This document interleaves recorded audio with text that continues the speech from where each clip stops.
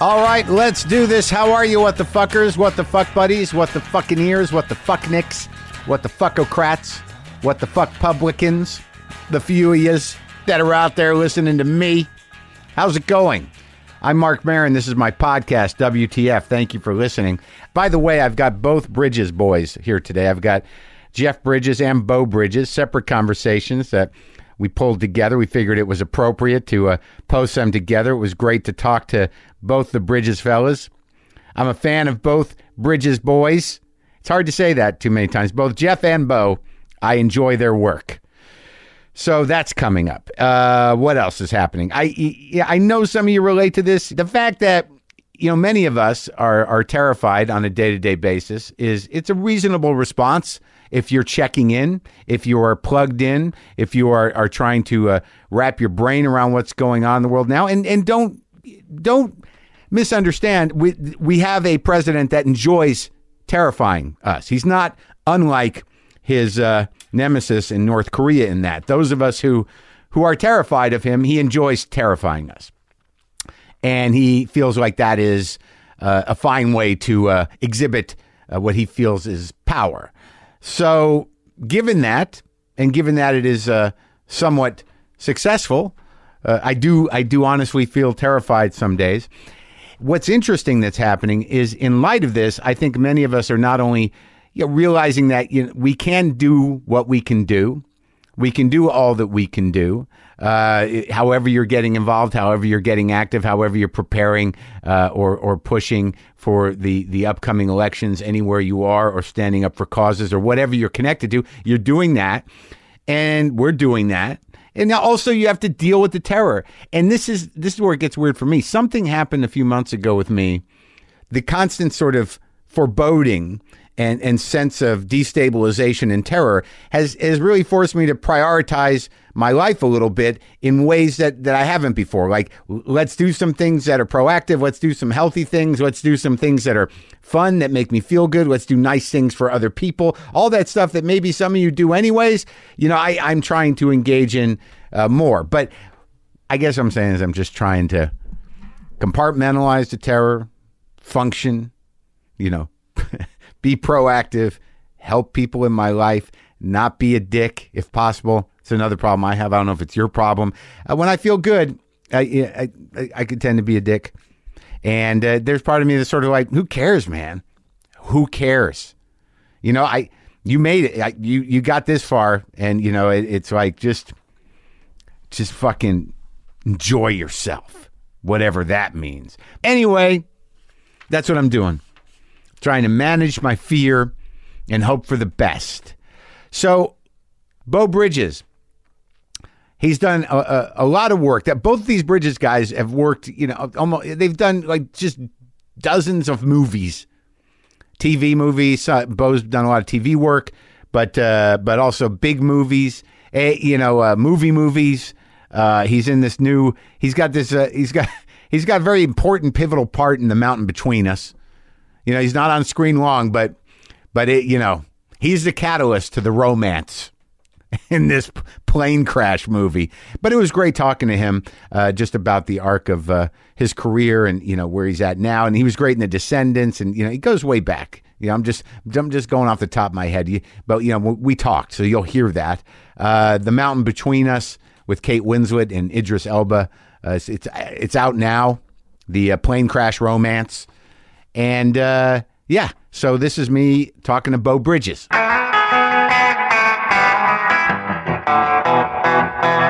Bridges. Yeah. The man. This is like, it's kind of insane. Like, I watched a screener of the new movie of The Mountain Between Us.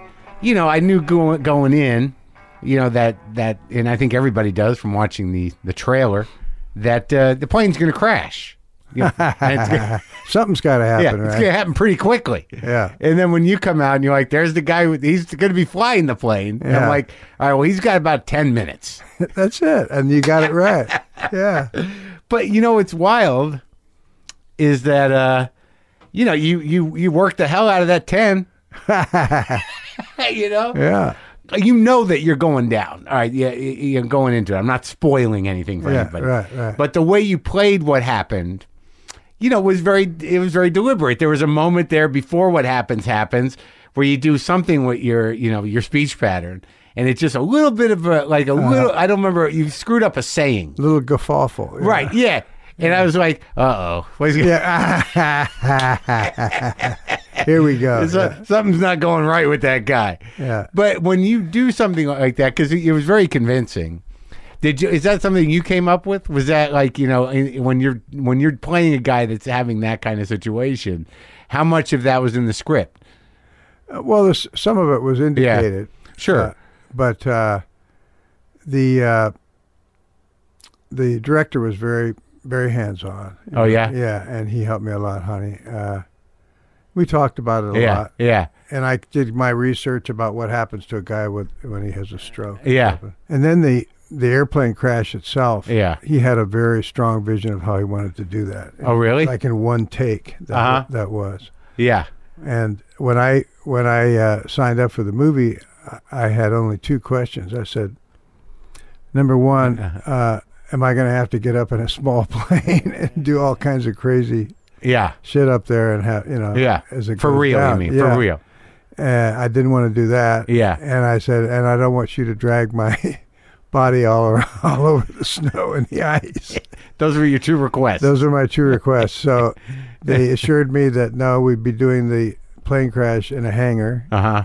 On a simulated dummy airplane. Yeah. And that I would do a full body cast and they'd be dragging, a dummy of me around. So that worked out good. But as it turned out, the airplane crash was hairy. I mean, we were about... Even in the hangar? Oh, we were about 200 or 300 feet up in the air. Oh, really? Yeah. And with my dog as my co-pilot, of course. The good dog, yeah. And the director wanted to do it in one take, so we all had to hit our marks. I fortunately was just in a seat, so I could strap myself in really well. And I was fully padded with body armor and everything. And I told Kate and Idris, and I said, you guys better, pad up, because I said, this is going to be pretty crazy. Yeah. And it was. I mean, when the tail, you mean when it comes out on when the plane comes apart? Yeah, when it starts to bang around and stuff, they really shook the hell out of us. And, oh man!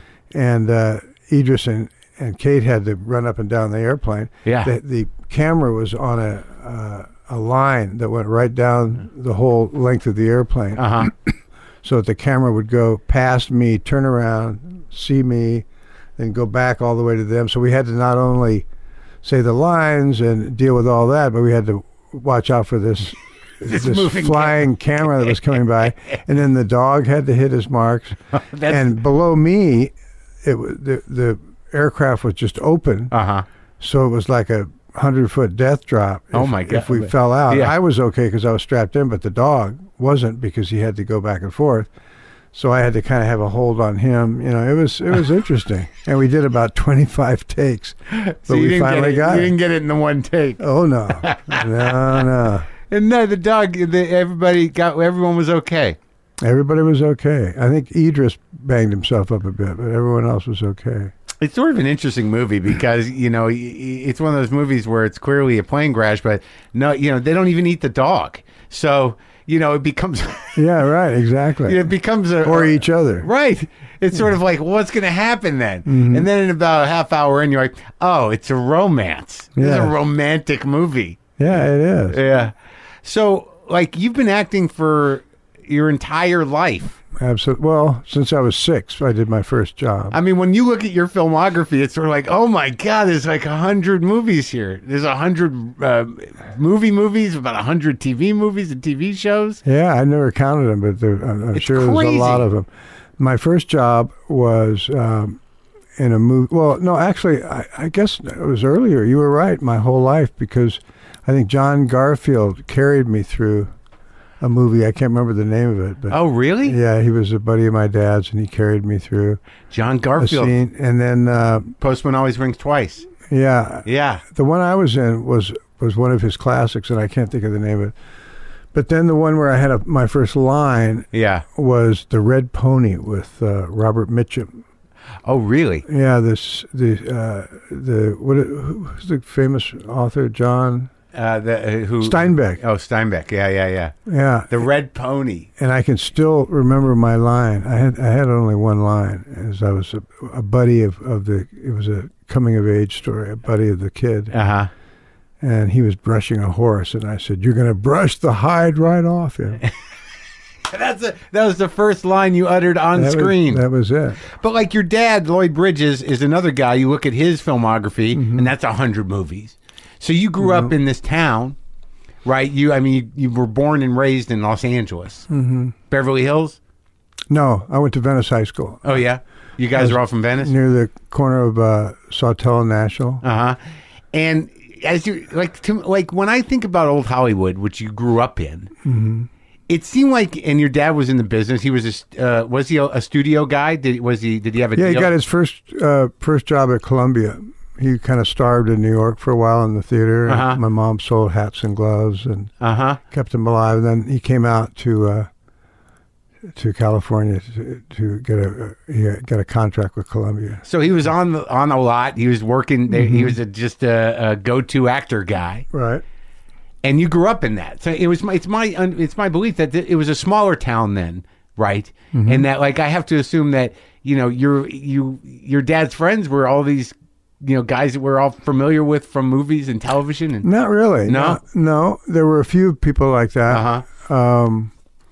But he really befriended, people from all walks of life. We lived in a small community where, every 4 or 5 houses looked the same. What do you call that? Development. Yeah. And right across the street, it was a new development. And right across the street from our house was bean fields as far as you could see. This is right in the, where Sawtell and National. This is in the 40s. Right. And so it was a real community feel, lots of kids. And so his best friends were really neighbors. Oh, and they came from all walks of life. But there was the occasional, actor person that was around. Occasional. He didn't have any good friends that were actors? Oh, yeah, sure he did. Yeah. Larry Parks and Betty Garrett were good buddies. And then the guy that directed that show, The Red Pony. Yeah. Louis Milestone, I called him Millie. Yeah. He's an iconic director, won I think Academy Award or 2. And he was around a lot? He was around because what happened was my dad and a couple of his buddies bought a prefab shack, and my dad bought an acre of land near the Ventura County line on the beach in the sand dunes. And they threw this shack over the cliff. There was no access road down to it. And they put it up amidst the sand dunes. It had no electricity, no water, anything, Yeah. And we used to have one of those phones that goes like this to get across to the highway to the post office. A crank phone? And there was only one other house, and Louis Milestone lived in that house. And that's how I got that part. Right down the beach from the shack? Yeah, exactly. That was the only other house in the area. So now when you start acting at that age, I mean, how do you know how to, and your brother's doing it too? How soon after you started did he start? Well, Jeff is 8 years younger than me. Oh, he's 8 years. How many, there's people between you?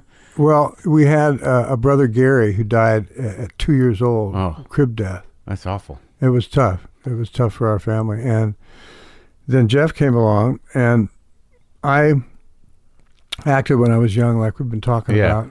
And then I got really interested in athletics. And played all through school and college and stuff. And then when I got out of college, right around toward the end of college. But you're still doing bit parts, right? It seems like you're still doing TV stuff. Well, that's when I started. When I got toward the end of college, I started to do the guest shots on TV things. But like My Three Sons, you were in college? Yeah, Mr. Novak and Wagon Train. Sea Hunt with your and dad? all that. Did Sea Hunt. So did my brother. Yeah, all the family did that. We have a sister, too, Cindy. She acted. Really? Yeah.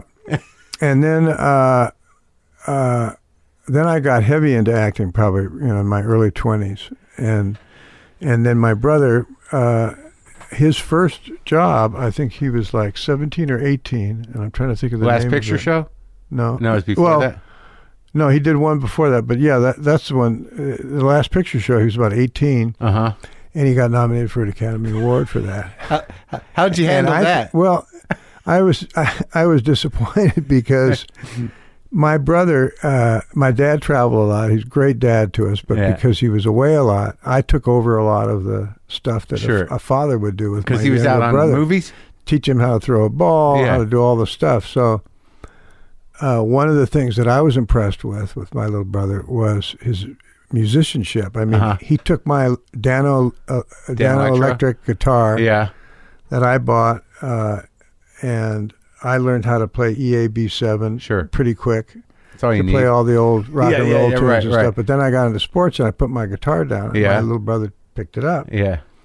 And I'm listening to him, and by the time he's 16 or 17, he's a pretty decent guitar player, you know. And I said, wow, you know, he's starting to write things. And I thought he was going to become a rock and roll star. That was my dream for him. So he goes and gets an Academy Award nomination on his first acting job, and that was the end of his music stuff for a while. And that was disappointing to me, I remember. That was the letdown, that he almost won the Academy Award and he had to give up his almost rock and roll career. That's it. But did you ever continue playing or no? Oh, yeah. No, we all play music. We jam all the time. You do? In fact, we had a big jam recently. My niece, Jeff's daughter, Jessie, who's a great performer, great musician, she got married up on his ranch in Montana. And the night before the wedding, we had a jam, and a lot of musicians in the family and friends of his. And it started off, my niece sang the first song, and it's one of those guitar passing things, you know? Sure, yeah. So she says, who wants to take it now, you know? And she looked at me because she knew I'd do it for her, just to get it going. So I took it, and I sang the first song after her. And then I handed the guitar to Jackson Brown, who I've known for years. And Jackson said, wait a second, he's a real one. Yeah. But he got in there and sang, and it was fun. But we love to play music. And, of course, in the Baker Boys, we played music together. Down the piano? Yeah. Are you a piano player as well? Not like my brother's a pretty good piano player. Oh, yeah? Yeah, he can still play all those Dave Grusin tunes, you know, that he was playing in that movie. Oh, you can? I had to kill myself to learn my stuff. But I can still chord with my left, play melody with my right. I'm okay for sing-alongs and Christmas time, stuff like that. Right. So, like, I guess my question then, like, you know, when you're acting at that young of age, how do you know how to act? Does your dad tell you? Do you learn? Yeah. No, my dad was my teacher. Oh, yeah? A great teacher. He gave me all my tools. And like, what do you still remember? You use them to this day? Oh, yeah. I mean, I can still hear him, you know, say, you know, make it true, you know, even if it's just your own truth. Be simple. Don't push.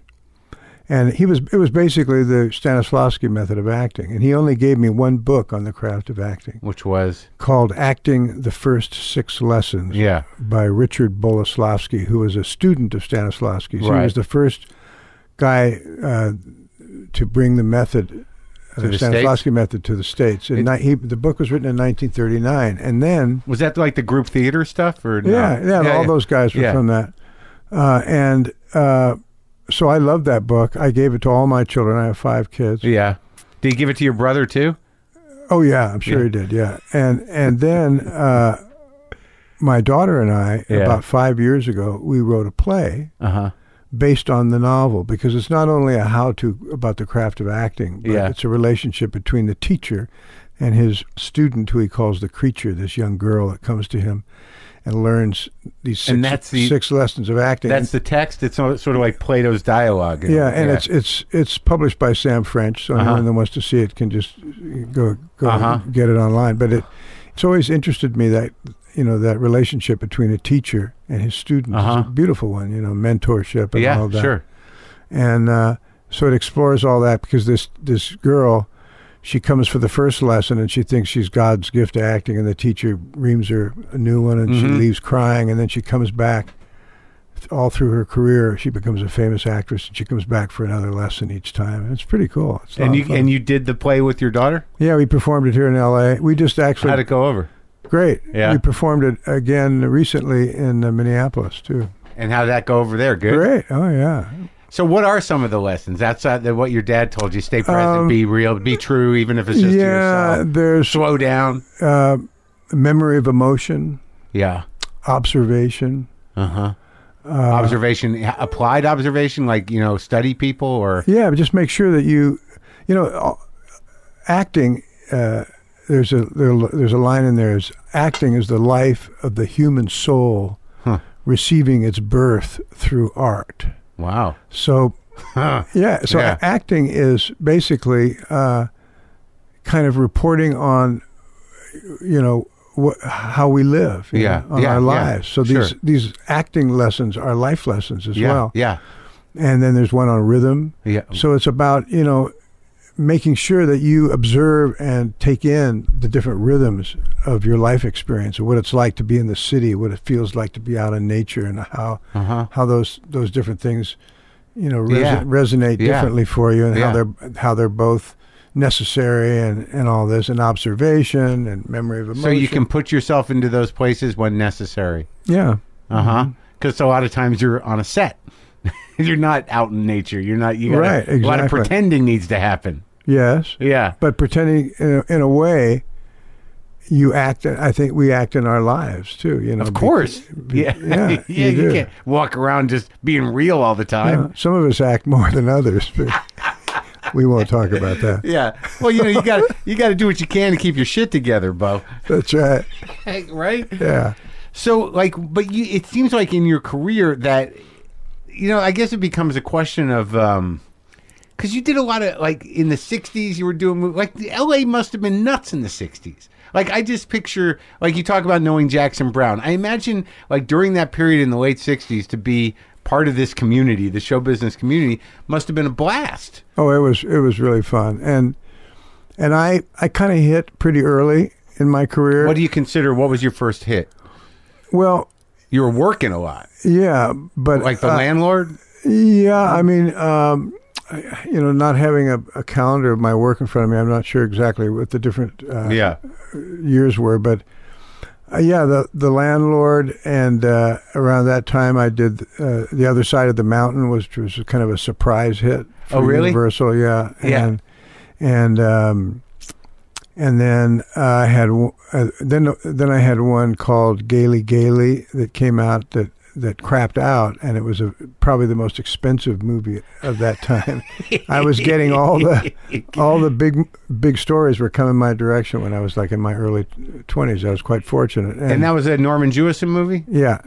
And Hal Ashby directed The Landlord. That was his first one. And so those guys Hal anyways went on to sort of define that period of filmmaking. Oh yeah, he was something else. Last Detail. What was he like? I mean, how was he a hands-on guy? He was a wonderful man. Yeah. What made him a great director?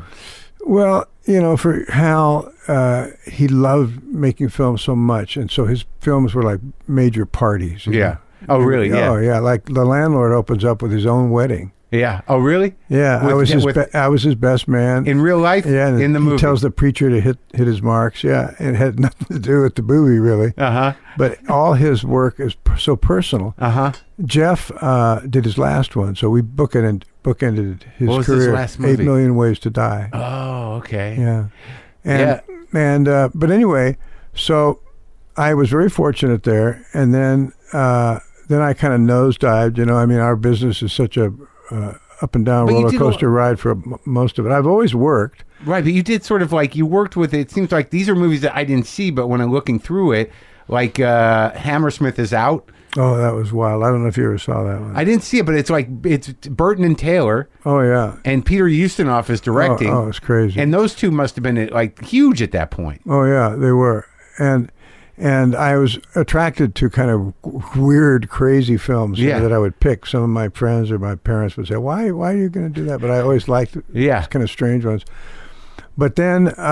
what was that like? What was that movie about? Oh, that movie was a road picture with the three of us. Yeah. Me, Elizabeth, and Richard. That must have been nuts. Yeah, and it was kind of like, I was a guy working in an insane asylum, kind of cleaning up around the place. And Richard was one of the inmates, and he breaks out, and it was sort of a Faustus tale. Oh, okay. And it seems like, how does movie making change? Like, because I was also looking at I remember the movie 2 Minute Warning. I kind of remember it because a lot of this stuff happened when I was a child. But like Charlton Heston, I've done some acting myself, so I know that once you're on set, you're just at work. Yeah. But these are huge, mythic guys in the business. Yeah.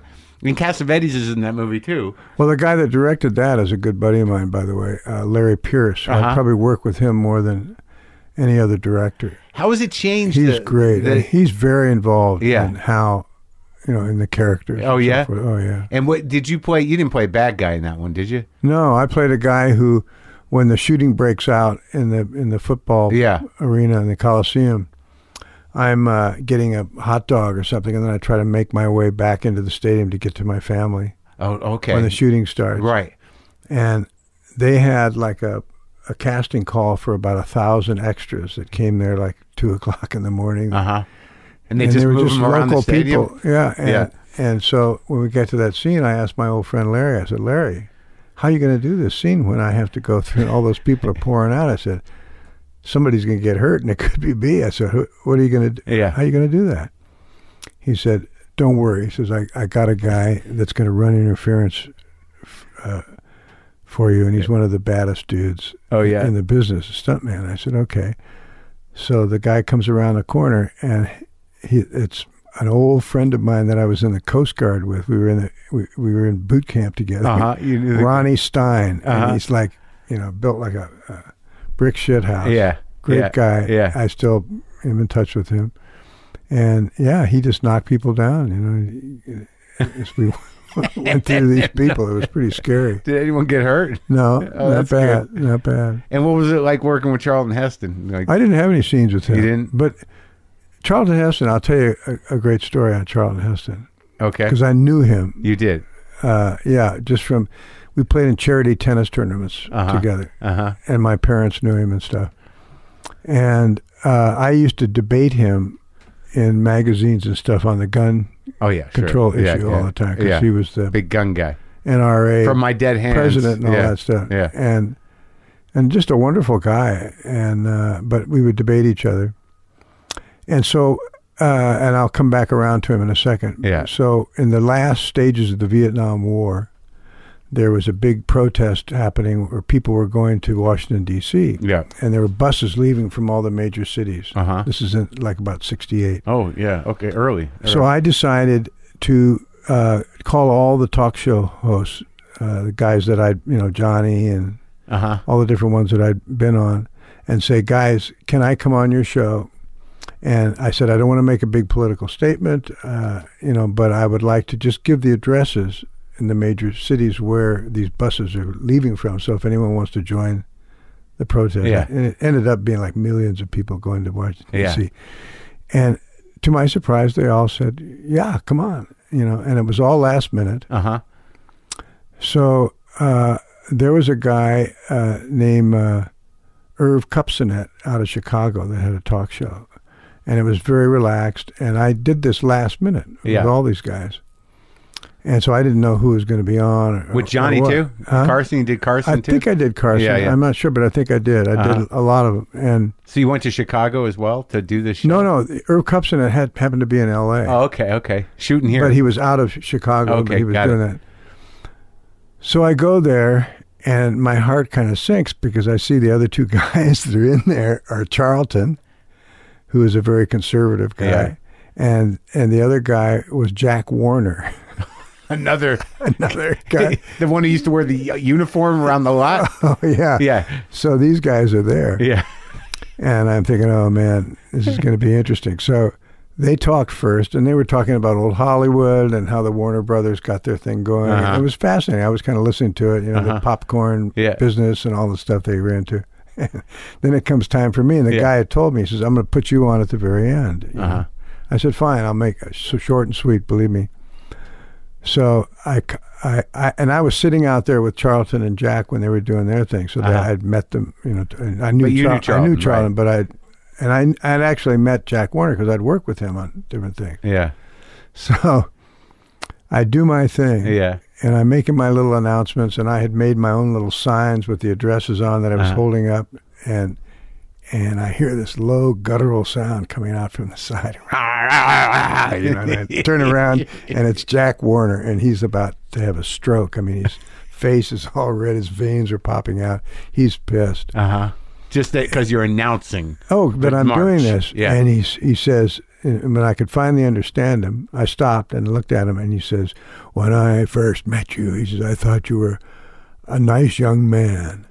But now that I think of it, the name Bridges has an all too familiar ring. Now, my dad was, he was called up in front of the witch hunt. You know? Oh, yeah, House Un-American Activities Committee, yeah. And he was exonerated finally. But he was blacklisted for a bit? He was blacklisted for a while, yeah. So he said that to me, and my sweat popped out of my... Oh, my God. And I said, what the... And then... Did you know at the time that's what he was referring to? Oh, yeah. I knew immediately when he said that. Yeah. And I didn't want to get into all that with him, but I what am I going to do? And then before I had to do anything, Charlton speaks up. And he says, Jack, he says, this is America. He says, Beau has every right to free speech and to peaceful protest. So let's listen to what he has to say. And I thought, whoa, that was amazing. And I've never forgot that, you know. So it was beautiful. And I think I had a chance later on to express that to him, my appreciation for him standing up for me there. Isn't that something? And that was cool, yeah. Especially what we're going through now. Oh, you know, like yeah. The right to protest. Peaceful protest. It's an American tradition, you know. So at that time, you were actively against the war and doing everything you could. And I'm as a veteran too. Yeah, in the Coast Guard. Yeah. That time must have been pretty crazy. I mean, you saw the whole shift. That's what's interesting about your career, obviously, and your brothers as well, and even your dad's, is that the entire movie business changed in the late 60s, right? Because none of the old guys knew what to do anymore. Yeah, and when I went up for a movie that John Huston directed. Oh, yeah? I'm trying to think of it. It was a boxing movie. Oh, the one... That Jeff, my brother, did. Yeah, Fat City. Fat City. And I went up for that to meet John Huston. Yeah. And he said, geez, he had several meetings with him. He says, Guy, you're so great. You know, I would really love you in this role. He says, but you're just probably, 5 or 6 years too old for it. Oh, man. So I said, well, guess what? I said, meet my little brother. And Jeff came in and got that role. Now you go speed ahead, maybe 15 years later, my career is kind of tanking a little bit. And Jeff gets the script for Fabulous Baker Boys, and they wanted some big timers, guys that were really popular at that time, big stars, to play his brother. And he told young Steve Clovis, who wrote it at the age of 23, and he was 26 when he was directing it, first time director. And Jeff said, no, I'd like my brother to play my brother, So I went in, and I said, Jeff, don't blow this over me. Right. And he says, no, this will be good. He says, you just go have lunch with Steve. And so I went in, and I took a little Polaroid picture that I had taken of my brother when he was 16 and me on the back of a flatbed truck. Yeah. And I used to do a lot of what they call street theater in those days. We just go and set up and do scenes and poetry. When was that, in the 60s? Yeah. And I used to take my little brother along with me on a lot of these things. Yeah. And what we usually do is we'd go in, and then we'd stage a fight. We'd fight each other to draw a crowd. Yeah. And then when the crowd came around, we'd jump up on the truck and do, scenes from Come Blow Your Horn. Oh, really? Yeah. Just acting scenes? Yeah. Yeah. And so I showed that picture to Steve, and I think that's what did it? That's what sealed the deal? Yeah. When you say your career was tanking, or that it kind of took a nosedive, like how long was that for in your mind? I mean, like, and what was... Well, I was never really out of work. Yeah, right. That's what it But doesn't like look I like said it. to you, I got such a fast, big start. Sure. And it didn't last real long. Yeah, yeah. But I've always, it's been up and down, but I've always worked. And I remember my dad, toward the end of his life, his career, he was like saying, geez, there's so many things I wanted to do, and my career, is not what I'd hoped to be. And I said, Dad, come on, man, you're an iconic actor. I said, you've been in, probably one of the greatest Westerns ever made, High Noon. You had a huge television series. I said, what do you want, man? I said, come on. Yeah. So maybe that's the way it is. People, you always want a little bit more. I don't, though. I feel blessed. I feel so happy to be working in this business I love and to make a living at it. Well, it seems like even when you did some like maybe not high quality movies, that then then you do Norma Ray, right? Exactly. Yeah. Exactly. And I was looking at some of these credits. Like there are certain ones that are sort of kind of mind blowing. You worked with Richard Pryor. Yeah. Oh, yeah. On Greased Lightning. Yeah. What a great guy he was. I remember that movie. What was that? That was about like stock car drivers or true story stunt drivers. True story. Yeah. Yeah.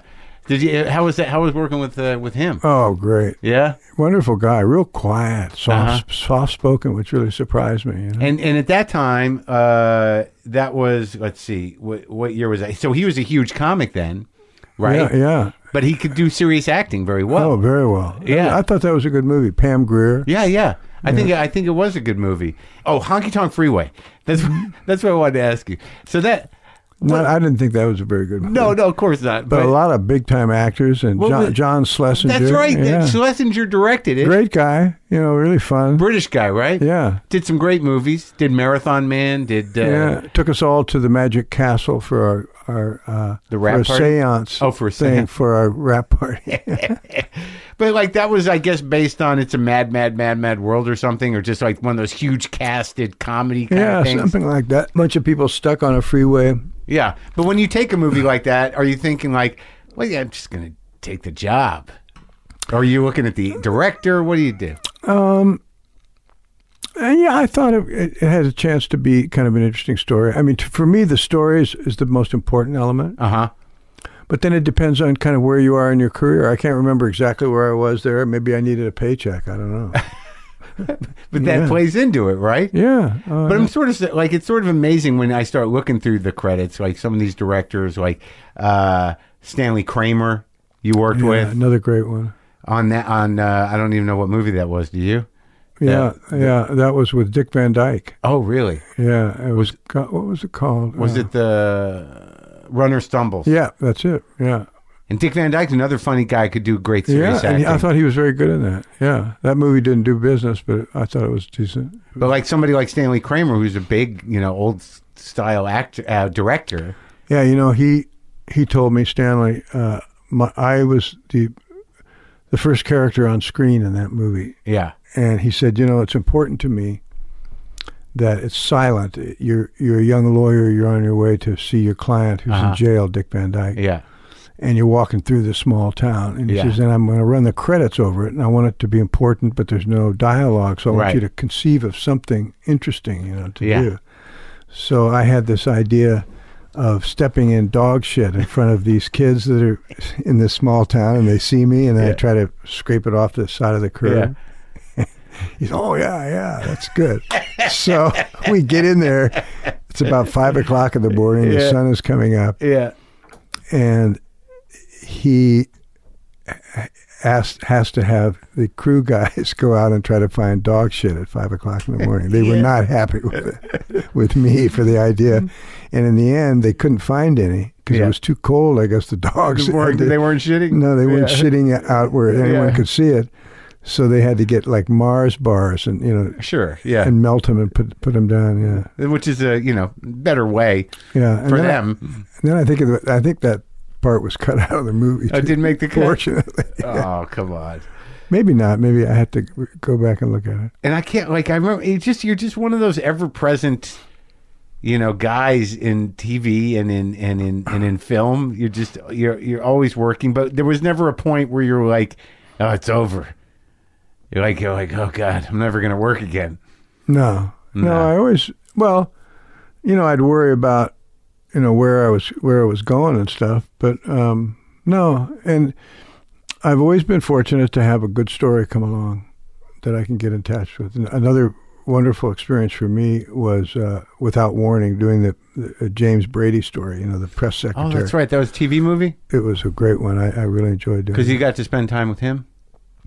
Yes, and become lifelong friends. And he and Sarah are both gone now, but their family, the whole family, was really important to me. It's so like when you do something like that, and he was the press secretary, right? Yeah, but when I met him, he was already in a wheelchair. Sure. He'd been shot. Yeah, and what are the challenges of playing a real person, especially someone who's still alive? Well, it's a hand up because you got the person sitting there, so you can see them and so you can get kind a sense of who they mimic are. him, get the vibe. I had his family read the whole script for me, including Jim and his wife. So you stayed friends throughout his life, and you played Nixon too, didn't you?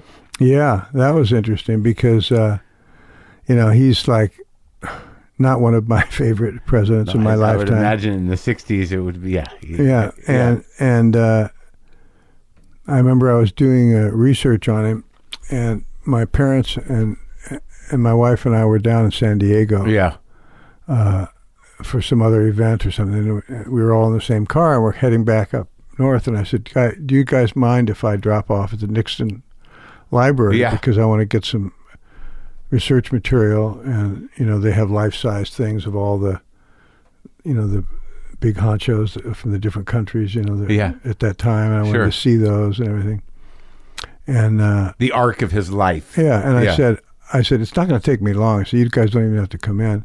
And my dad says, no, I'd like to come in. I said, well, if you do come in, I said, I don't want you to say a word to people in there. Your dad?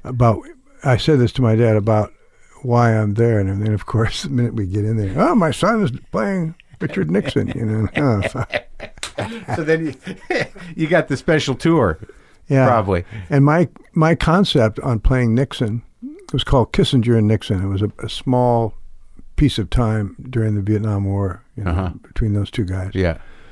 Ron Silver. Ron Silver played Kissinger. But when I did it, my decision was to look as much like Nixon as I possibly could, because I'd seen the other guys that had played Nixon, and none of them went for that. Right. Full makeup. And so it was almost like kabuki, all I had was my eyes. Oh, you did the nose and everything? And Ron was the same way with Kissinger. Full makeup. Oh, yeah. Prosthetics. I had everything. It would take me 2 or 3 hours. I'd fall asleep in a chair, wake up like Richard Nixon. I thought they did a great job. But unfortunately, my first scene was Nixon dives into a swimming pool with all that makeup on. I was so afraid it was just going to hang off my face like a horror movie. But scary Nixon. Horror. Well, he was scary, but in another way, Yeah, but it didn't. It hung in there. Do you feel good about the performance, all in all? Yeah, I like that movie. That's another director that I worked a few times with. That it was a really great director, Dan Petrie. There's not a big difference in terms of how you approach a TV movie in a regular movie, right? No, not really. No. I mean, maybe a little bit, because you realize on a big screen, the subtleties can come through a little better. Sure. Stage is a lot different, I would say. How much stage work did you do? I've done quite a bit, yeah. Recently, I went back to Broadway and did How to Succeed. That was quite a jump, doing dancing and singing. And was it great? I had to train my ass off. Oh, yeah, it was great. I did it with Nick Jonas one time and Darren Criss. I thought you were great, too, in the Descendants. I love that one. Yeah, with George. What a wonderful man he is. Is he? Oh, yeah. He really seems like is. it. I want him to be a wonderful man. Oh, he is. I mean, I couldn't say... I've never heard anybody really say a bad word about him, which is not surprising. I've worked with him twice now. Yeah. And he's just great.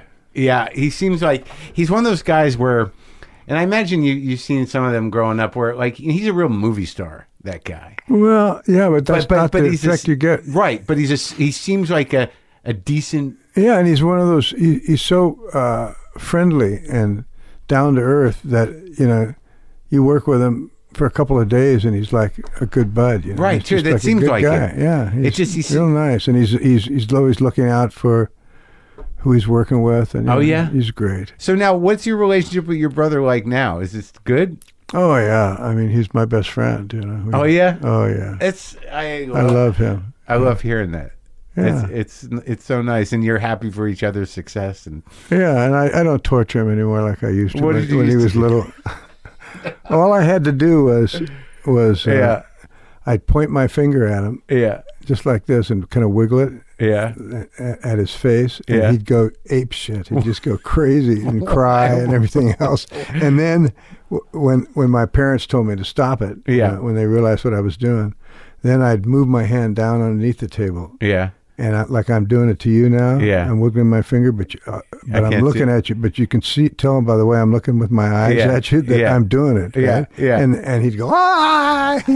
Why? Because it was threatening to him, or you thought you were going to hit him, or just No, it was just Annoying? creepy, I guess, annoying.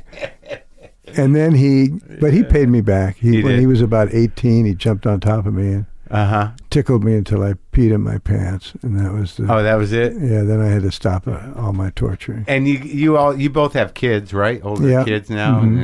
and you. Do you I have 5. He has 3. The cousins love each other. They all hang out. It's sweet. And is your sister still around? Oh yeah, yeah. She has boys, and all the cousins really hang with each other and have a good time. It's a beautiful thing. I like that you guys are friends. I'm going to talk to him. You know, Oh, when are you talking to him? I think I'm going to talk to him next week or something. Oh, good. Well, you know what you should do? What? Is don't say anything about it, but when he sits down at the chair, just go like this. to Wiggle him. the finger at him like that. Yeah, just like this, and don't pull it down until he understands what you're doing. I wonder if he will, or if he'll just be Are like- you kidding? He'll know exactly what you're doing. Are you guys? You think you're ever going to do another movie together? Oh, we'd like to. Yeah. How does this happen? Let me ask you a question about because I had to look at the whole filmography. How it says that you were in Jerry Maguire uncredited. That was stupid. What does that mean? How Well, does it that was happen? dumb. It was dumb. I wanted to work with Tom Cruise Yeah. because he was young and hot, and Yeah. I just wanted to see what he brought to the table. Uh-huh. And there wasn't much money involved. And then they got into a big dispute about how they were going to bill me. Uh-huh. And I thought, this is not why I'm in this movie. Yeah. I don't care really. So I just told my agent. I said, just tell him not to bill me. I don't care. Uh-huh. And now it's a movie because I had such a small part. Right. But it was a very pivotal part of that movie. So I have people coming up, saying, my Aren't you- word is stronger than oak and all the, Yeah. whatever the shit I said in the movie. Yeah. And then loads of people say, why didn't you Why take did you- credit? And I feel like such a jerk. I should have. And what was it? What did you find when you worked with Tom Cruise? What was your curiosity? How did that pan out? He was excellent. I thought his work ethic was very strong. Yeah. Very impressive. Charismatic guy. Yes. Yeah. Just great. And my son in that movie, Jerry O'Connell. Uh-huh. I was doing a movie up in this weird little, town way out in the boonies in North Ontario recently, just Yeah. about a week or two ago, Oh, really? called North Bay, Ontario, Yeah. doing a Hallmark Christmas movie. Yeah. And who should come up about 1:00 in the morning to our thing but Jerry O'Connell? And he says, Dad! He comes over. And there's a lot of movies shooting in that little town. He's got a series now. I forget what it's called. Oh, that's a lot of stuff shoots up there. That's hilarious. And you hadn't seen him in years. No, it was good to see him. And there's some other interesting credits here for you. There's these Japanese animation things. Yeah, that was fun. I did one or two of those with my daughter, Emily. And how did they come to I you? don't know. Someone just called. Oh, asked yeah? if I would do it. Yeah. I've done a few animated things. Yeah, it's fun, right? It's easy. Yeah, that's great. Just because you can lean into it and no one's looking at you, get the voice right. Was your mother an actress too? Yeah, she was. She was in college, Yeah. and then when my dad, like I said, was a struggling actor in New York, she had to go out and get the paycheck, Yeah. to do any job she could. Right. So that she And didn't then she stick kind of with gave it up. Yeah. it. Yeah. But I put her to work in a movie I did, a couple of movies actually, and I directed my dad too in a few movies, and she would play his wife one time. In fact, he threw her down some stairs in a movie. That you directed? Yeah. That's crazy. She dies at the bottom of the stairs. She had a death scene. Oh my God! Was that a TV movie? Yeah. Wait, what movie was that? Oh shit! What was it called? Secret Sins of the Father. Yeah, it turned out okay actually. And you casted and I had your parents? two of my sons in it, and then I did a Disney movie, which became their Thanksgiving special for many years, called The Thanksgiving Promise. It was a coming of age story that my son Jordan, who's now a very successful actor, he was in. He played Frankie Rizzoli in Rizzoli and Isles. That went for 7-8 years. Oh yeah. And he was 12 then, and he played the lead character. My brother was in it. My entire family was in that movie. In the Thanksgiving movie? The Thanksgiving Promise, yeah. And that's a Disney movie? Yeah. And they ran it for every year? Yeah, TV movie. Uh-huh. Yeah. And it became sort of a mainstay? Yeah, for them for Thanksgiving. Well, that's nice. It still pops up every once in a while. Little residual track? Yeah. So how many of the cousins and the sibling, or the kid, that generation of Bridges are acting now? Well, I'll run down my kids. Yeah. Because they're all involved one way or another. My oldest, Casey, is a documentary filmmaker. Uh-huh. He also runs an organization called Tools for Peace. If anyone wants to Google that, it's a great organization. Wow. They have schools, they have programs in schools teaching kids compassion, stuff like that. It's great. That's nice. But he also makes documentary films. Then my son Jordan, I told you about him. Acting. He's an actor. And then my son Dylan is a director of marketing at Universal for all their social media. So he's on a roll, that dude. Oh, yeah? They're just killing it, Universal, Yeah. With the big movies. Oh, God. Yeah. And he's a young guy. He's like are they doing 32. all the superhero movies? Yeah. Oh, yeah. Well, they have Fast and Furious. Oh, right. That one. That. Straight Outta Compton. I mean, they're just... That was a great movie. Yeah, one giant hit after another. And then my daughter Emily, I told you about her. She's a playwright with me and an actress, and just got her master's in arts and cultural leadership, which is providing the arts to underserved communities. So she does that as well as being an actor. And then my son Zeke, who's the youngest, is just beginning his thing as an actor. And we did recently, we did a reading of Johnny Got His Gun. Do you know that piece? Dalton Trumbo. Oh, yeah. About the young soldier with no arms and legs. Right. Yeah. His face shot off. Yeah. Oh, God. My son was great in it. Yeah. And we did it as a two-hander. I was kind of the narrator. Oh, wow. Mm-hmm. So it's a family business. Yeah. That's amazing. Well, it was great talking to you. It was a real honor to talk to you. And I'll say hi to your brother for you. Wiggle the finger at him, man. I'm going to wiggle the finger. I'm just happy that there's no bitterness or jealousy. And that never happened. No, because, as I say, sometimes I'll get mistaken for my brother. They'll say, "Hi, Jeff." I said, no. I said, "I'm the pretty one." Good. Oh, good. All right. Great talking to you. All right. Good talking to you, Mark.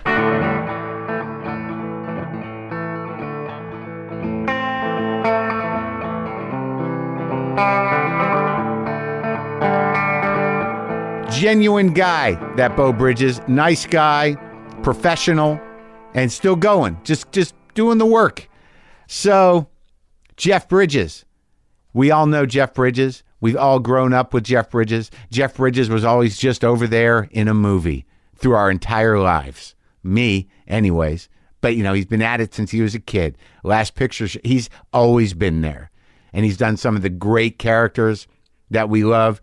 Many of you Lebowski fans love the dude. I'm a big fan of Cutter's Way. And the new one, the big fire movie, Only the Brave, with Josh Brolin and Miles Teller, opens Friday, October 20th. And I saw it. And it's compelling, and it's exciting, and it's got some stellar fucking acting in it. And the fire does an amazing job as well. There's great fire in it.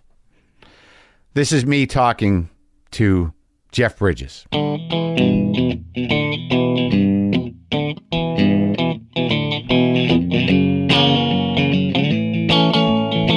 So your brother was here. Yeah, and cool. And he told me to do this. Oh yeah, I'll tell you all about that. To do the fickle, yeah, oh, the very finger. good. Yeah, Yeah. but you're too active. His was more subtle. He was just a simple like this, you know, point. But then he'd get very subtle, like it could be just kind of resting on a table with his, and it's about his expression. You know, he would have an expression. Then at dinner table, he could have his hands on his lap. Yeah.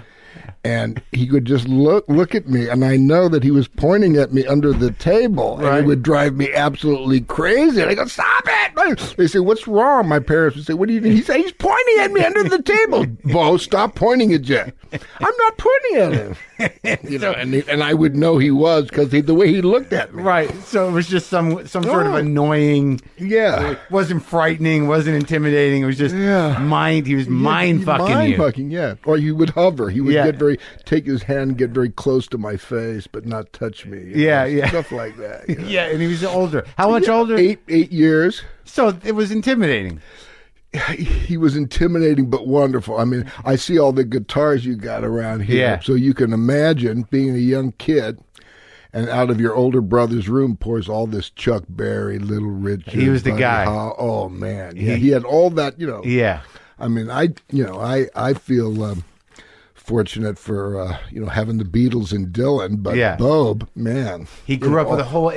Oh man, what an era! Right, he grew up with a whole other thing. Oh yeah, 8 years apart. So so he grew up with Buddy Holly and all that, and then you come and you're coming to, you're like when you're blossoming. It's just a completely different scene. Oh, yeah. I turned him on to the Beatles and Dylan. No, you turned him on? Oh, yeah. Well, he stuck in the old groove? Yeah, like I do.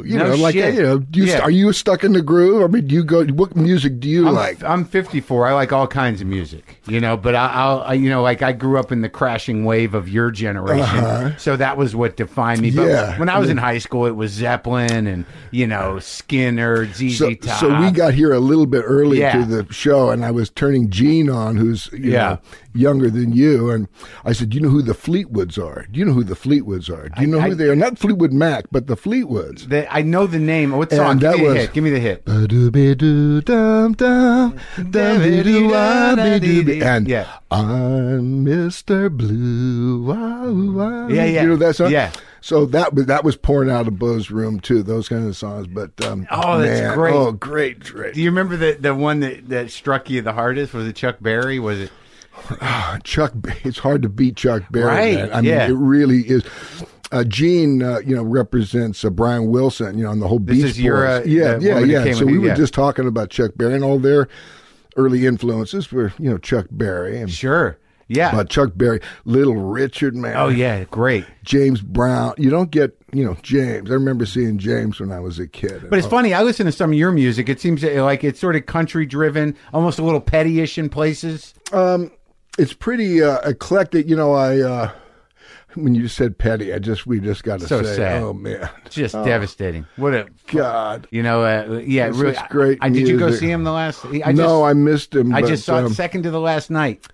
Oh, man. Like I said to my audience, it looked like he was having a great time. Yeah, that's what I hear. That's what everybody was saying. So sad. Oh, man. So, but you play pretty seriously. But, so I was saying, I got this big break with Crazy Heart, this movie. Yeah, it's a great movie. And it's funny, I turned that down for a couple of years. It was kicking around that long? Yeah, it came to me, and I said, well, there was no music attached to it, So I thought, well, there's no music, no matter how good the script is, it's going to be, no good if the music's not good. So I kept turning it down.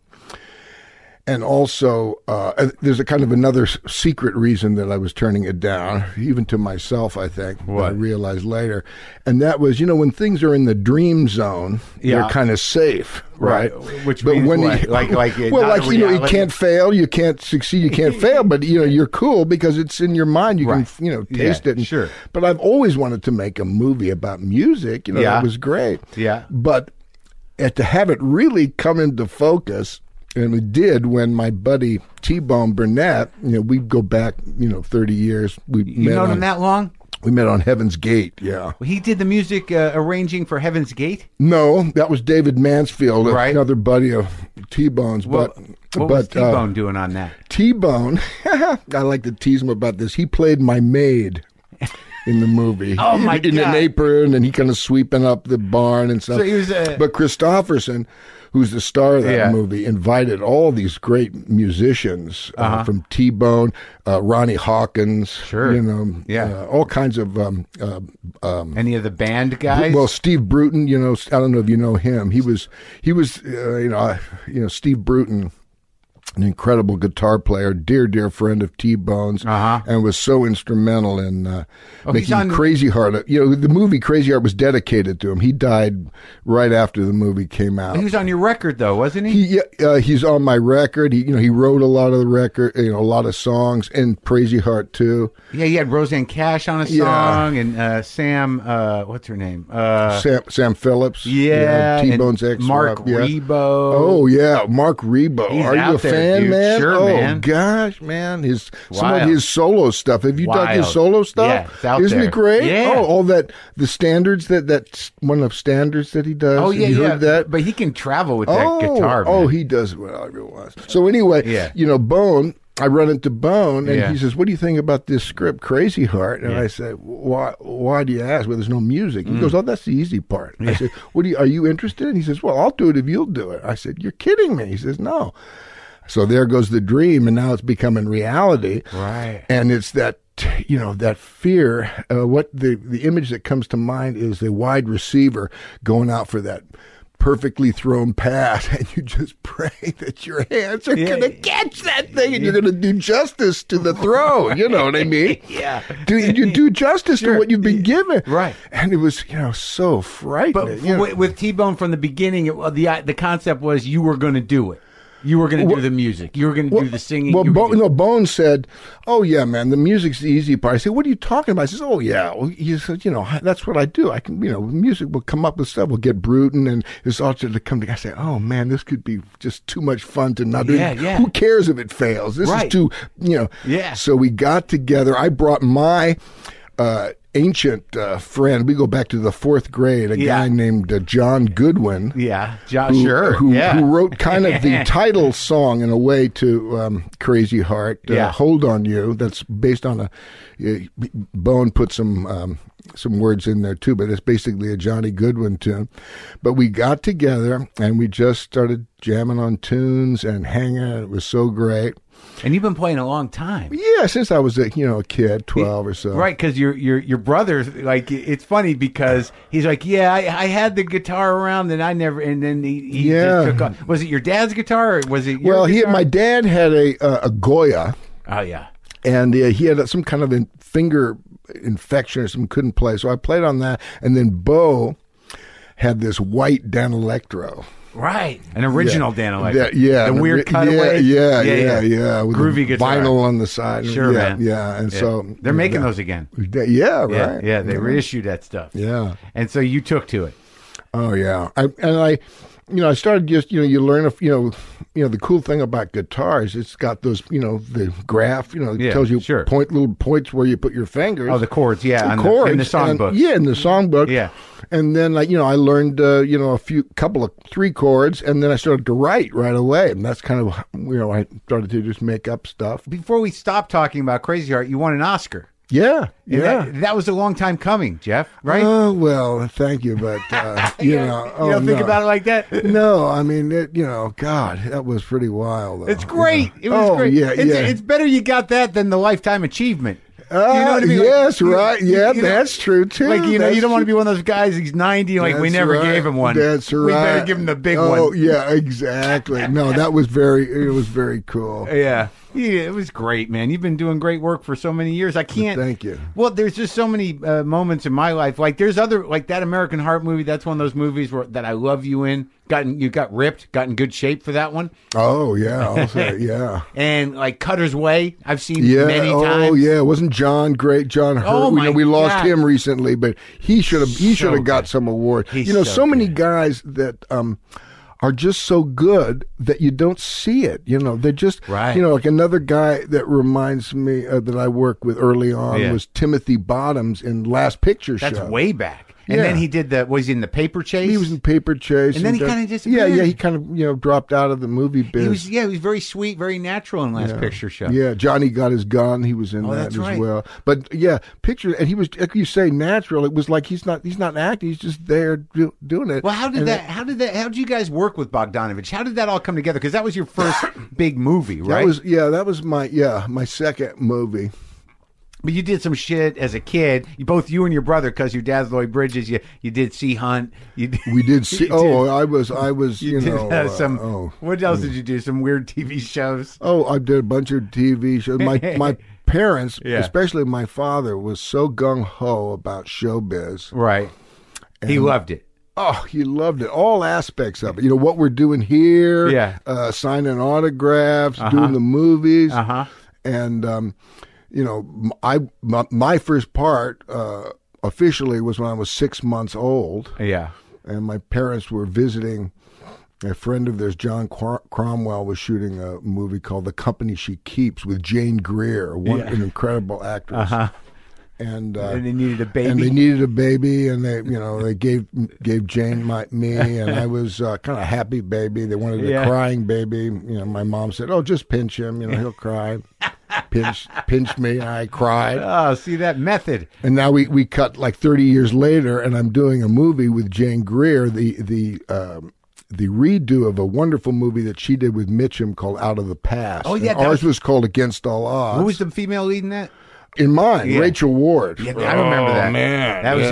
I love that original, and the remake's good too. But did you watch the original, The Study?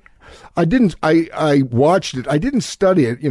But that is a real masterpiece. Kirk Douglas, Mitchum, and Jane Greer. Jane Greer, man, that's who it was. Intense, dude. And so styleless. There's no like now. Scary. Just like back in those days. Some of the acting seems kind of stylish. Some kind of style. So did you say to her, did she remember you as a child? So of course we teased about it, and I'd say to her, we're doing Against All Odds. She's playing her character in the original, her mother, and she's playing Rachel Ward's mother. And I said to Jane, Jane, I'm having some trouble emoting in this scene. How about a little pinch? It was fun to harken back. Did she get it? Oh yeah. So that's so wild that you were that just not only with your brother with the music, but generationally your personal experience in show business. I mean, your dad's generation, there must have been a lot of characters around. I tried to kind of get it out of your brother, but he said your dad didn't hang out exclusively with. There wasn't too many showbiz guys around. My dad didn't do that too much, but as I just coming over here, I was talking to my publicist, Gene. And I'm going to, tomorrow night, I'm going to my 50th high school reunion. Wow. And you went to high school here? I went to uni. Yeah. Uni high school there on Barrington and, It's in where is it, in Westwood? It's in Westwood, yeah. And it's nice to go when you've achieved some things. Well, we'll see. It's going to be pretty wild. But I was telling Gene, I said, guess who was in my class? I said, do you know who John Raitt is? And she said, no. I say, you know who Bonnie Raitt is? I said, yeah, John Raitt is Bonnie's father. John established all of the great musicals, Carousel, Oklahoma, on Broadway. Oh, really? You didn't know that? No, I didn't know. Yeah, John Raitt, man. Yeah. That's where Bonnie gets those pipes. Yeah. So she was in my class. Bonnie was in my class. Bonnie was in your class. And my girlfriend, Kaya Keel, her father is Howard Keel, who did all of those, parts that, a lot of the parts that John did in the movies. Howard did them in the movies. So the musicals? They were in my class. Jan and Dean went to my high school. A little older? They were a little older. They were about Beau's age, but they had all those hits, man, in high school. A lot of those hits in high school. Hits. Can you imagine having that stuff going on when you're in high school? Well, that's the time for it to go on. You keep in touch with many people from high school? Yeah. A lot of my dear friends are still high school guys. Really? Yeah. Oh, yeah. That's great. Isn't that wonderful? Yeah, you seem to have survived show business pretty well. Yeah. I mean, you don't live here anymore at all? I live in Santa Barbara now. Oh, yeah, I got shook out with that earthquake, was it 20-some years ago. Oh, really? You've been down there that long? Or up there? Yeah. Which is it, up or down? It's up. It's yeah. up, yeah. It's pretty up there, though, right? Oh, gorgeous. Yeah, we love it up there. So, now, tell me about, like, how... Because I tried to get it out of your brother, because he told me that, well, you did Last Picture Show. You were both sort of doing TV and doing stuff, and you were both acting. Right, but he's a little older. You're a little younger. He seems jealous of your guitar playing ability, and then you start acting, and you get this break in Last Picture Show. And he said that he had gone out for Fat City. Oh, yeah. Did he? He says he got me the part. Is that right? Yeah. I like we're people often ask, do we compete and stuff? Not really. We're on the same team. We root for each other.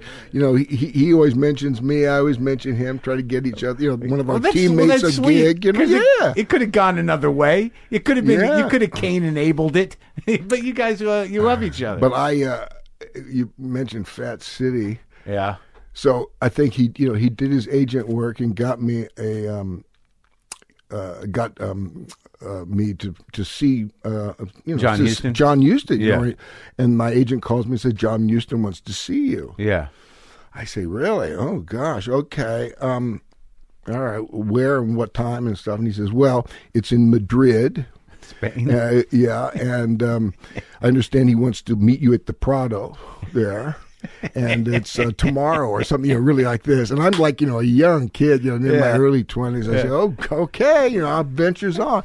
So off I go, and I land, I checking into the hotel. They flew you out to Spain. They pull me out to Spain, and I meet this beautiful girl in the lobby while I'm checking in. Yeah. And we start talking, and she says, have you been to Spain? I said, no. And she says, well, I'll take you out. Yeah.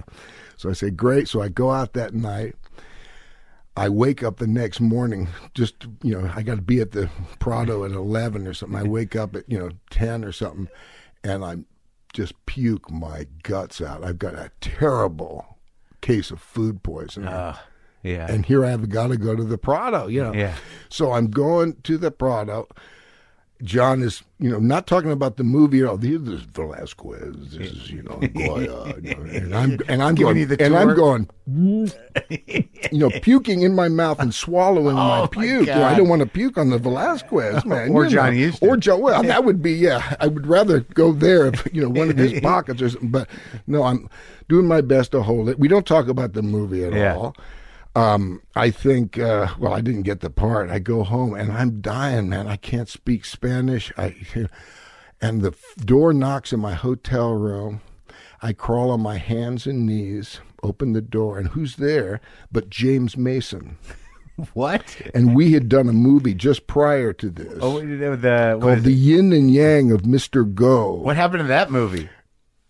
Anyway, James saves my life. Anyway, he gets me a shot. Yeah. But that movie was... wait, so I didn't mean to interrupt. He takes you to the dock? No, he just, I was paralyzed, on the floor, and he said, oh, but what's wrong with you, Jeffrey? I said, and he got, the doc came, gave me a shot, and he basically saved my life. I wouldn't know what I would have done. Oh, yeah, you got all dehydrated? But a few, maybe a year before that, I did a movie, I think it might have been right after Picture Show, called The Yin and Yang of Mr. Go. It sounds like one of those crazy 60s, It was a totally movies. Crazy, weird movie. Written, directed, produced, and also starring Burgess Meredith. Young Burgess Meredith. Yes, pretty young. He was, pretty old at the time, or I thought he was anyway.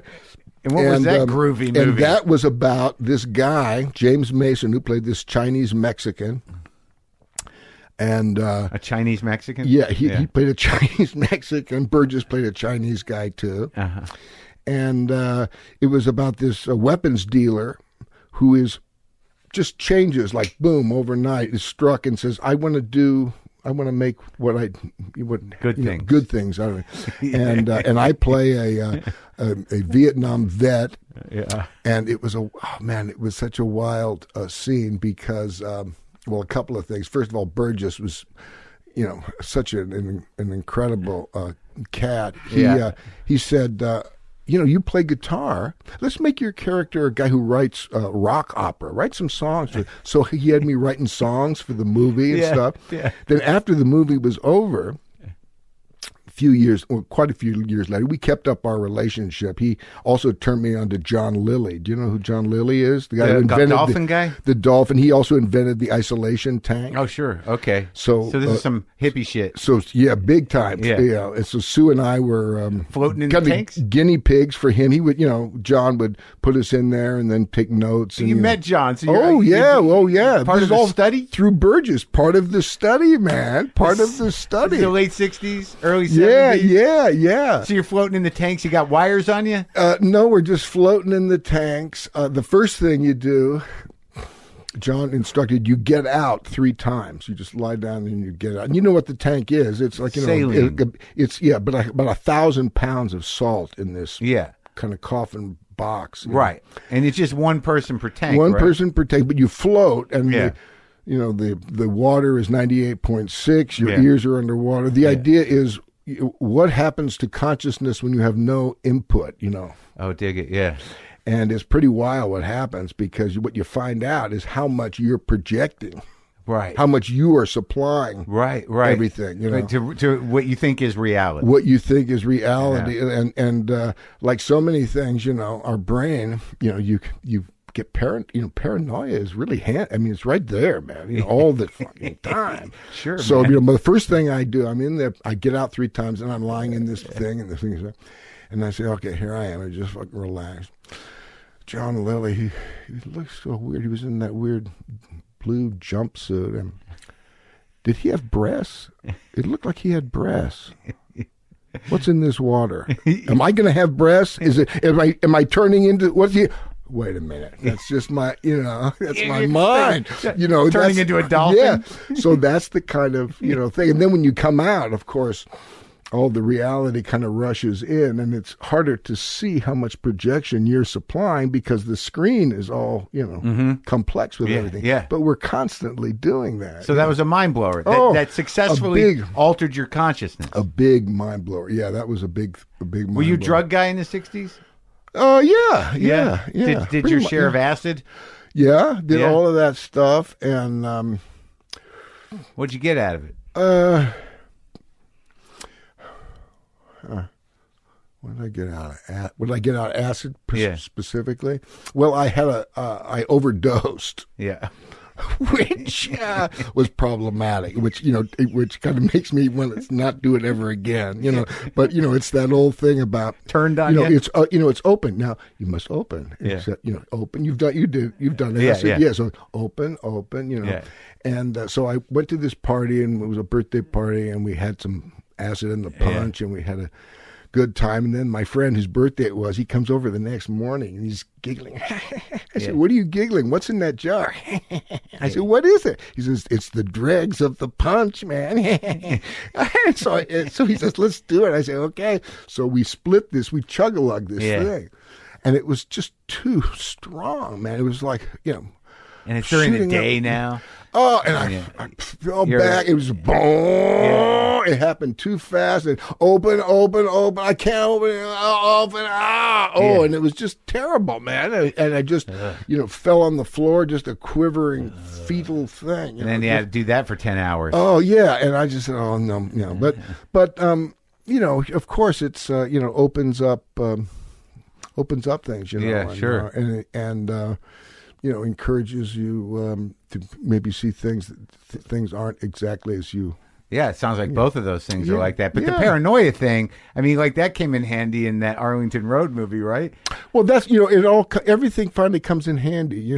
That I love that movie because I like that stuff. That was a good one. And Tim Robbins. We got down to the end. The end. You saw the ending. Yeah. And we're getting about ready to shoot the ending. Yeah. And the studio says, we want you to shoot a happier ending. I said, what the fuck are you talking about? That's the whole point of the thing. Yeah, what's the point of the movie? Yeah. And they say, so they wanted to do it. They got they're funding the thing, Yeah. So our director, Marc, was the happy ending? Marc Pellington, huh? Yeah. So Marc Pellington said, we're going to shoot the happy ending, but we're going to shoot it really bad.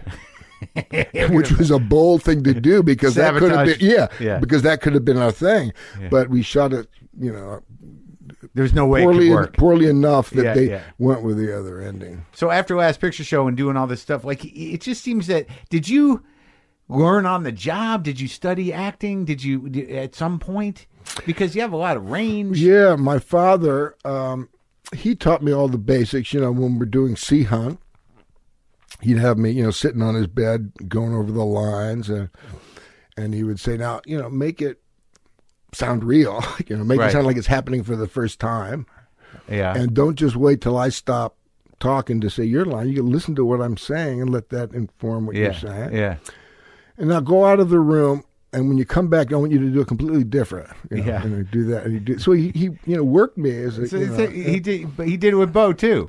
And Beau was, you know, right after my dad. Beau was my next acting coach. You know, he would, you know, we'd work on scenes and stuff, you know, for agents and this kind of thing.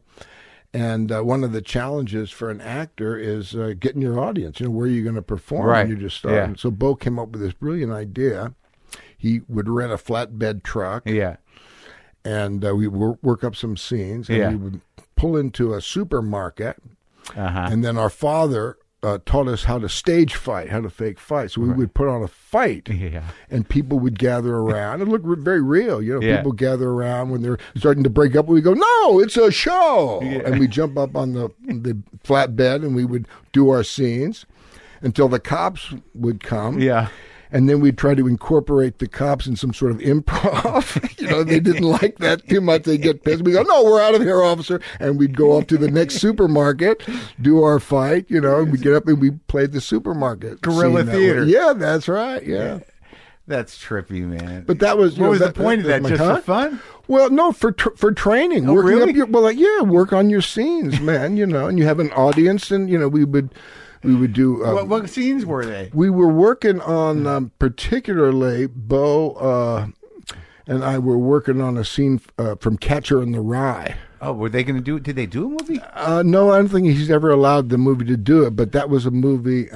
we were working on it for to get an agent. Oh, okay, yeah. And so Beau and I would go into the agent, and you know, we'd go into the agent's office, and we would, you know, talk for a second, and then Beau would say, "I got to go to take a leak." You know, he would go out to the bathroom, and the idea that we had planned was that when he would come back in, that's when the scene would start. Oh, We wouldn't say, okay, now we're going to do our scene. No, it was just going to be a blend of real thing, and then they would realize it. And so he came in, and he was playing loose. Do you remember the book? He was like this.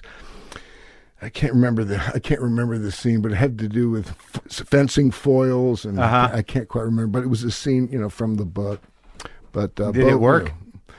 You know, yeah, man, it got me the agent, and you know, first agent. Your first one?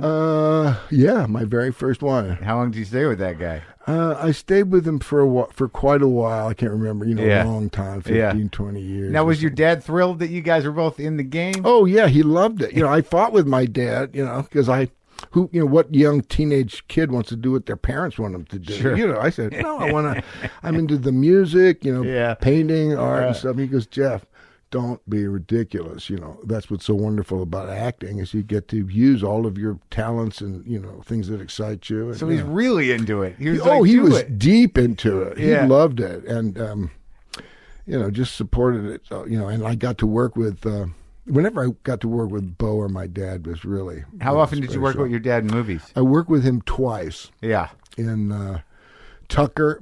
And that's right. Blown Away. Did he play your dad in No. Oh, he played the congressman? Or yeah, he played a bad guy. Right. A guy who was trying to shut my character down or something. Oh, my God. And then what was the other one? And the other one was Blown Away, where he played my uncle in that. He was a great actor. Oh, man, he was... and then he did comedy, he did the airplane movie. I remember when I was doing Blown Away, talking to the producer, and we're casting the movie. I said, you know who really be good as my uncle, wonderful actor, Lloyd Bridges. Are you familiar with him? And he laughed. He says, "Oh yeah, your dad is he's very talented, but he's really more of a comic." I say, "What the fuck are you talking about?" I said, "Well, Airplane." I said, "Yeah, but that's just one of the tool in his kit bag, man. I mean, So I said, "You want him to come in and read for you?" And he said, "Yeah." Would he do that? I said, "Oh God!" So of course he came in, knocked it out of the park, You Bridges guys getting each other jobs here and there. But my dad, he was, I think of all the things I learned from him, and I learned, like I said, all the basics, was just the joy in which he had when he worked. When I got to work with him as a kid in Sea Hunt, and that was that was different. I mean, now as I'm even telling it, I'm imagining a weird story that kind of embarrassed me. But now as I look back, I was kind of pleased where he was working with a director on that show, and I played a small little part, and the director was giving a lot of shit to some PA, just a kind of a guy who was doing errands, coffee, and the director was really taking out. And my dad said, "Could I have your attention, please?" to the crew, and he said, "When our director apologizes to this young kid, I'll be in my trailer." And you can come and get me, but I want him to apologize in front of everyone to what, but that's the kind of guy my dad was.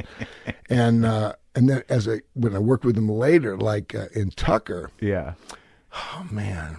With Francis Coppola, who's like a big kid in a way, and Francis made this, he called all the crew and the cast in, and we had 2 weeks rehearsal. The first week was kind of getting to know each other. The second week, Francis says, we're going to spend this second week shooting the entire movie on this little video camera. Vittorio Storaro, the famous, our DP, he will use the little wheelchair as a dolly, and he'll be shooting. And you actors, now when you're doing the car scene, when the car stops, I want you to go, give a little jerk, and you wardrobe people, the wedding scene. Look at these curtains, could be good wedding. So it was kind of like Argine comedy or The Little Rascals. Sure. Let's make a movie. We shot the whole movie in 1 week. In place of storyboarding? Well, no. Here's the thing. What he did, I found this out later. He storyboarded very extensively. Right. He took photographs. And then replaced those pictures, the drawings, with photographs. Then he shot this movie and replaced the storyboard with the video film, right? Which he gave to us at that week. We didn't know it, but he was editing that film going to and from work. So he gave, at the end of that second week of rehearsal, he said, "Here's our film. We're just going to polish it up." Isn't that wild? So the film was always there, and we only did one take for that whole thing. For the video thing. For the video thing, but it was such a spirit of play, and that was such, it really was kind of my dad's style, because this joy that he had and the sense of play was really contagious when he showed up to work. So he loved People realized, hey, this is kind of fun what we're doing. As opposed to be like, what do you mean we're shooting the whole movie? Or just something, and all through the movie, during the movie, we had this sense of joy and play, and of course that when you're kind of playful, you tend to relax, and when you relax, your best stuff can leak out, man. Well, and also that character was very buoyant and resilient and always sort of optimistic. Your character. Oh yes, Tucker. Very much. And there was sort of a kind of a lighthearted comedic element to that movie, to the pace of that movie. Yeah. That he kept just trying and taking the hits. Yeah, but he never got sunk. As we talk about it, Marty Landau, my dear friend from that movie, he just passed away. Great. He was an incredible sad guy. That he passed, but great guy. What a great guy. That's right. He was your financer in that movie, right? Yeah. He's a fascinating guy. It's sad, but he lived a good long life. Oh, yeah, he did. Yeah. What other actors do you look up to? That changed your game. All the guy. I'm a fan now of Bloodline. You've been watching that? No. Beau's in that show. Oh man, do yourself a favor. Yeah. All the actors, and I can't even think of all their names, but it's wonderful when things come together. When you got great directing, great DP, you got a great story, and the actors, and it all comes together, and that's the case with Bloodline. But later on, you work with Eastwood, George Kennedy in that movie, in the Thunderbolt and Lightfoot, and then all these. There's a Farrah Fawcett movie. You worked with everybody. You've worked with everybody. Yeah. I've worked with a lot of great people. That's my favorite thing about the gig is, all the artists that you get to work with. Not only the actors, but, costume designers and Tron. You did Tron. Yeah. Cutting edge future. Well, movie. the guy now Tron it came back, right? We did another one Picture Show. We did another picture show 20 years later with the same cast. What was that called though? Which one? The second picture show. Texasville, right? Yeah. But with Tron, Joe Kosinski directed the second Tron. I can't remember the name of the second Tron, the sequel. But that was his first movie. Can you imagine directing something like that for your first movie? The original Tron, it was kind of weird. Very, very. It was shot in 70 millimeter black and white, and then all hand tinted, and it was a real kind of a primitive thing. The second one, I got scanned. Right. Into the computer. I mean, literally. I mean, as an actor. Yeah. So I could play myself as a young guy. And so that's, I think, the future of my profession will be, they'll just have us all in there and they say, well, let's put a little Mitchum, let's put a little De Niro, just a splash of Bridges, and let's see what happens. Is that a good thing? It's a thing. It's what's going to happen, man. I don't know if it's good or not. I don't think it's good. But Joe, because this is the guy who directed the second one, just directed me in this movie that's coming out called Only the Brave. Right. The story of the Granite Mountain Hotshots. I watched it. And he directed that one. Isn't that wild? So that's the cool thing about movies also is that you have these little lifetimes kind of, and then you'll have reincarnations of those people in your another lifetime. Yeah. Because it's a relatively small biz. Yeah. It was smaller when he started, but it's still pretty small, I guess. All right, let's talk about Lebowski for a minute. Okay. Like, I had to watch it. Like, I love the Coen brothers, and I have my favorite Coen brothers movies, but people are just, it's got a cult. The Lebowski has a following of people that decode it. They love it. They watch it many times every year. And this exists, right? Oh, yeah, man, totally. I mean, I had my Beatle moment when I played a Lebowski festival. Man, with my band. Yeah. And now, ladies and gentlemen, the dude.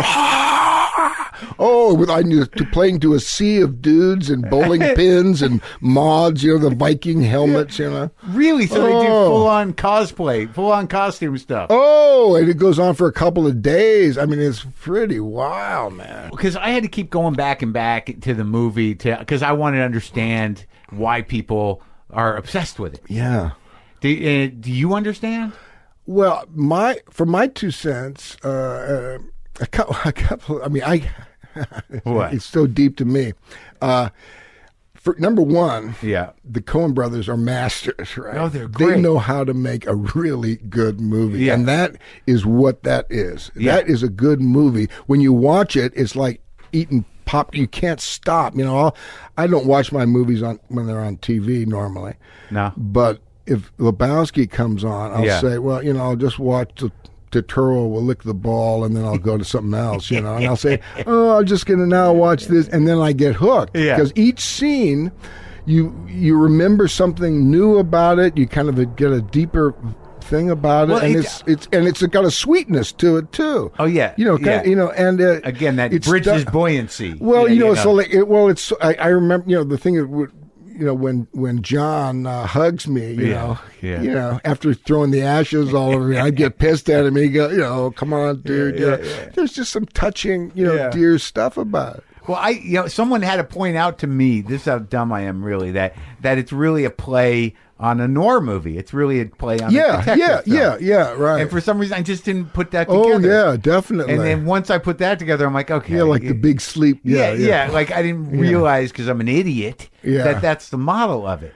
And then it's just so good. I'm sitting having dinner at this guy's house. On one side is Ram Dass, the Be Here Now guy, and on the other side. Did you know him in the 60s? No, I didn't. This was the first time I'd met him.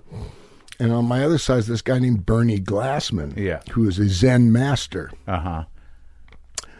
And we're eating, and he says, I saw Lebowski. I go, oh, yeah. I said, what do you think? He says, well, you realize in many Buddhist circles, the dude is considered a Zen master. I say, what are you talking about?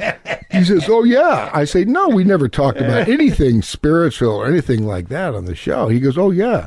I say, well, what do you mean? He says, well, who wrote and directed the thing? I say, the Coen brothers. He goes, the Coen brothers. You know what a koan is, right? Right. And he says, the film is riddled with modern-day koans. I say, come on. He says, yeah, I'm all about bringing Buddhism into the current times. He says, let's write a book. I said, what are you talking about? He says, let's write a book about Lebowski and about all the koans in there. I said, what do you mean? Give me an example. He goes like, well, shut the fuck up, Donnie. There's a koan right there. The dude abides, you know, or that's just like your opinion, man. You know, so we write this book called The Dude and the Zen Master.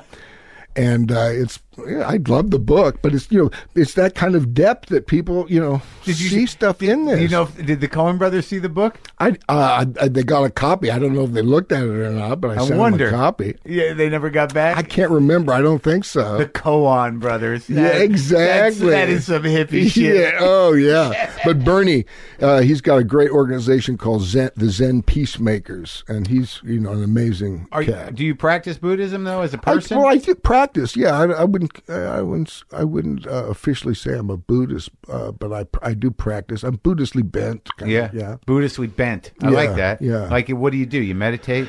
I meditate. Yeah. I like to do, you know, I read a lot of stuff, you know. Bernie's written some great books. Can you meditate successfully? Are you good at it? Yeah. It doesn't take much. I don't know why I fight it. I resist it, and then I don't try to do it. And all you got to do is sit there, right? Well, it's an interesting thing. I mean, you studied, you practiced, you read any of the stuff? Not really. But like I've sat and breathed.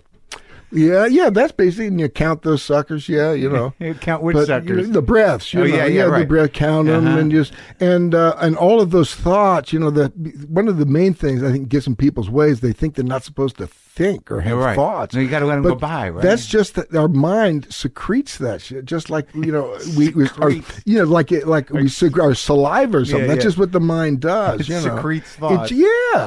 So you just got to, you know, that thing about, you know, that's just like your opinion, man. Yeah. You know, that not only goes for other people, but that goes for ourselves, our own opinions. Right. You know, we have these thoughts, you know, that are kind of mean. You know, they don't mean shit, man. They just thoughts, and it's what we hang our sense of reality on. It goes back to the isolation thing. That's exactly right. We project all of this stuff. And also our brains are like recording devices. It just they regurgitate. Yeah, right. What's your thought? What's a thought that you heard? How'd you get the information? What's really happening, man? There's so many cool, you know, books. Like one of the most accessible people, I think, is Pema Chodron. Do you know her? Yeah, I do. Yeah. I love listening to her stuff, and I should listen. I should get into it. I think there's some part of me that wants to hold on to the aggravation. Yeah. Well, for your work, right? Yeah, something like that. Yeah. Or just because, like, who am I without that? But, that's right. Well, who am I? That's the big question. You know, that's the thing to meditate on. Who am I? Who is this thing? Who is this guy? Have you figured it out? Yeah, it's like, you know, it keeps, you know, these two mirrors facing each other. So I haven't figured it out. No, I don't. Yeah, but like you say, I don't know if I want to figure it out. You know, it's like, you ever been to a psychiatrist? Sure. So, you know, it's just like peeling an onion. I got to go today. Oh, you're going today to shrink? Oh, cool. Yeah, I don't go that often, but like at different points in my life I've gone when I need a second opinion. Yeah. Like, hey, dude, am I fucked up? Yeah, exactly, man. I remember I went to a guy for about a year, maybe a little longer, and it was heavy. You know, it was like three 2-hour sessions a week. You know, you know, and I didn't have any necessarily problem. I just wanted to experience psychiatry and dig with the guy and get, you know, find out. So, and it just kept, you know, peeling onions, peeling, you know, and there's nothing down there. It's just a bunch of onion skins. You know, there's nothing. And finally, you know, the thing I say, well, I'm paying this guy as a friend. It just felt weird after a while. No, I understand that. But but it's a great, you know, especially if you get a guy who, you know, who who you're getting something from. I mean, I think if you have trauma, or if you have if you have some like character flaws that you can trace. Yeah, right. Trace that. I'm working with a really interesting thing now. For a movie? No, a friend turned me onto this book. Actually, I told my daughter about this book. She says, I turned you onto that book. Right. And I go, oh, okay. But she's into this kind of stuff. It's called Feeding Your Demons. Oh. And it's this CHOD, C-H-O-D practice. And basically what it is, we have this, it's very common to have this kind of, the George, fighting the dragon, defeating our demons. Right. I can do this. Yeah. And this exercise is completely different. It's you feel your demon, or this this thing that you have anxiety about, or fear, or guilt, or whatever. You feel it. You try to conjure up its shape and its size, its color, texture, and then you create it. Then you imagine it out in front of you, and you ask the demon, "What do you want?" And then you become the demon. Sure, they just want to hang out. And you answer what the demon wants. Sure, yeah. And he'll say that, and then you become yourself again, and you create this nectar made out of your body. Basically, you feed the demon as opposed to trying to kill it. You feed it what it wants. Yeah, but they're always hungry, and then they're going to want other people. Well, that's what But yeah, that's a heavy. That's an aspect of the demon. And you roll with that. It seems like your openness to this kind of thing just informs your ability to act and have range. Yeah, right? Yeah. Well, it goes in with the acting for sure. Yeah, there's so many. Actors are kind of into this thing. An actor who I really, you talked about actors you admire. Yeah. One of my favorite guys is Kevin Bacon. Sure, I've talked to him. He's a wonderful cat. He's a great guy. Isn't he a good guy? Hell yeah. And he gave me a little, I don't know if he meant it in a spiritual way, but I kind of took it. Yeah, what do you do? Well, when you're acting, you have, or I do anyway, there's kind of a, anxiety comes up, when? Flop sweat, huh? Before? Well, just before a thing, you're anxious to whether, it's basically what I was telling you about Crazy Heart. Yeah. Are you going to be able to catch the ball? Are you going to be able to do what you're supposed to do? Yeah. Do justice to the material? Yeah. So we got a big scene, and it's quite involved, and there's quite a few movie? actors. This is in a movie called R.I.P.D. He gathers us together. Kevin said, he says, now, and he gets us all together, and then he looks at us all very seriously, and he says, remember, everything depends on this. And it put it in perspective, of course it doesn't, but then in another side, it does. This moment is the whole thing, This is how we're receiving, Anyway, I enjoyed working with him. Yeah. And also another thing, I see all these guitars around, and maybe we can pick after this interview just a little Scotia, unless you got to go somewhere. No. But there's so many actors play music, Oh, really? And music is another wonderful way to connect with people. Man, I mean, it saves so much time. When we were doing Against All Odds, Taylor Hackford, the director of that movie, the first thing we did, we split a bottle of tequila down in Mexico and worked our way through the whole Beatle catalog. He's got a beautiful voice, and we just sang, and then... because that's what it's all about, is, harmonizing, making it sound good. And also, like, having a good time. And having a good time. You seem to be very able to have a good time. Well, I like to have a good time. I enjoy it. I can go the other way, too. I get depressed and, tight and all that stuff. Do you? Oh, yeah. For long periods of time? Well, not I wouldn't say chronically, I go back and forth, but I get down there too. Yeah. Full range. Yeah, the full range of humanity. Yeah. Real quick though, Heaven's Gate. Did that feel like a disaster when you were doing it? Oh God, what a shame that was. That was a wild. That was a wild ride. I can tell, all those musicians, we talked about all those musicians, and it was in the cocaine days, man. I mean, you can imagine. Everyone's jacked. Except, Chris was on the wagon the whole, he didn't party with us. He really wanted to catch that ball. He was really big part for him. Big part for him. And Cimino, I did his first movie, by the way, Thunderbolt and Lightfoot, the one with Clint. That was his first. That was his first movie. Yeah, I like that movie. And on that movie, Clint was, holding all the power in the thing, Yeah. And he's famous for doing one or two takes. That's all he likes to do. And I was the young punk who'd say, "Oh, Mike, I got an idea. Can I go one more time?" He says, "Well, I'll have to ask the boss," And Clint would say, "I'll give the kid another shot," And then, he would, and that would, that was wonderful. And then he did, Mike Cimino did Deer Hunter, which was this huge success, and it was executed so beautifully, Just watched it again recently. It's so great, And then so the movie maker said, "Oh, whatever you want, you're our, darling," And he says, "Well, I've got a great epic Western I want to do." And when you think about the story of the tale that Heaven's Gate tells, I never saw it. You've never seen it. I gotta watch it. Oh man, yeah, it's amazing. It's about cynicism, and what cynicism costs us. I mean, that's especially for these times. It's kind of an interesting thing about it. And it, when all these Europeans were splashing onto our shores, this is in the 1860s, they'd get out into Montana and Wyoming, they'd see all these walking hamburgers, all this beef, and they would have to eat, or they'd starve, so they would get these cows.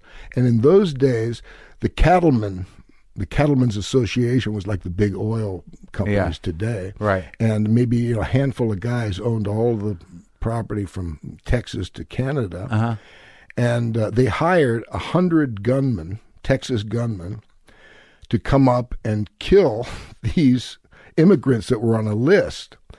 And this letter that announced these gunmen was signed by the President of the United States to go up there and kill these people. That's what for killing cows. For killing cows, and there were 100 guys on this list. And I'm not going to ruin it for you, but it's worth seeing. But the movie, when it came out, it came out during a time when MTV was very popular, and it was all this fast cutting. And Heaven's Gate is very slow. It's like almost like this. What's that Russian guy Tarkovsky? It's very slow. But when if you get with the filmmaker, Cimino's rhythm. It's quite beautiful. It really sets you back in those times. Anyway, that was part of the reason, I think, because it didn't suit the times as far as editorially. And then also, Cimino didn't want any of these suits to come to the set. And he didn't want to talk to press. And all of that. And that created some animosity. From the review, from the critics, and from the thing, and they let him have it. Before it even. So they hated him before it even came out. And so when it came out, I remember going to the big premiere in New York. Everybody's in tuxes, and the end of the movie, and you hear that terrible sound, It sounds like popcorn starting to go off, and then you say, in your mind, you're thinking, maybe they're just so blown away, but it was just, nobody kind of got it. And the word had leaked out that he had spent all this money and, everything. There's drugs and everything else. Yeah. And then, excess. Oh yeah. Excess. Yeah. He's out of control. And then the next day we're driving to the airport to go to Toronto and we pick up this review and it said, if they shaved Cimino's head, they would find 3 6s. Oh my God. Can you imagine? For a movie? Yeah, for a movie, and they just attacked him. And that that was the end of the 70s, man. And that we thought that was it, but now it's considered a classic. I know, I gotta watch it. It's just one of those. Chris Walken is so great. Man. Mickey Rourke is in it. No shit, I didn't know that. But your last movie, you like playing these Western type of dudes?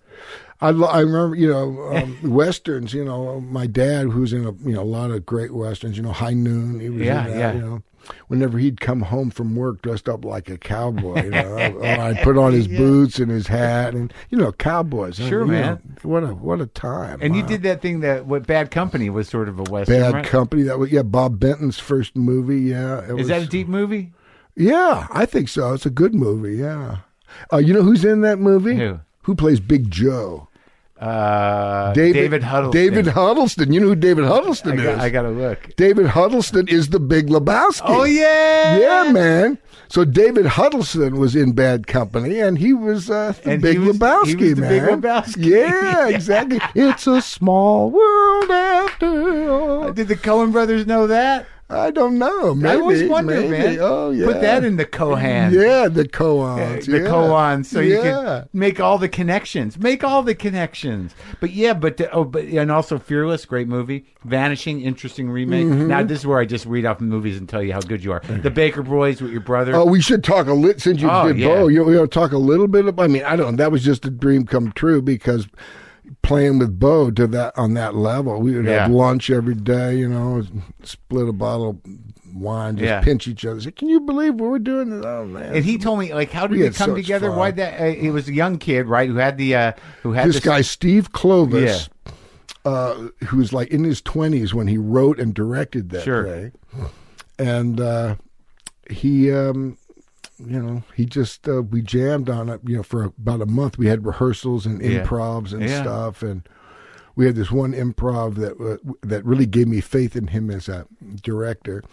We would, each of us would take turns setting up situations, and then we would do a long improv. And Steve said, "Okay, here's the situation, Jeff. You have left home. You snuck out at night. It's about 3 a.m. Yeah. You just went to see your hero Bill Evans at this club. Playing piano. Yeah. And everybody's kind of leaving now, and Bill Evans comes out of the bathroom, and he's just shot up in the bathroom, and he bums a cigarette off you. And he says, and I'm going to play Bill Evans, the director, this young director. Steve says, I'll play Bill Evans. And Beau, when I put my hands through my hair, Big Brother is going to come and try to get his, kid out of there. Yeah. And so we did that improv, and that gave me such faith in Steve as a director. Wow. The number one, that he would play with us, and then I saw that, he's got the chops. He knows what it's about, Yeah.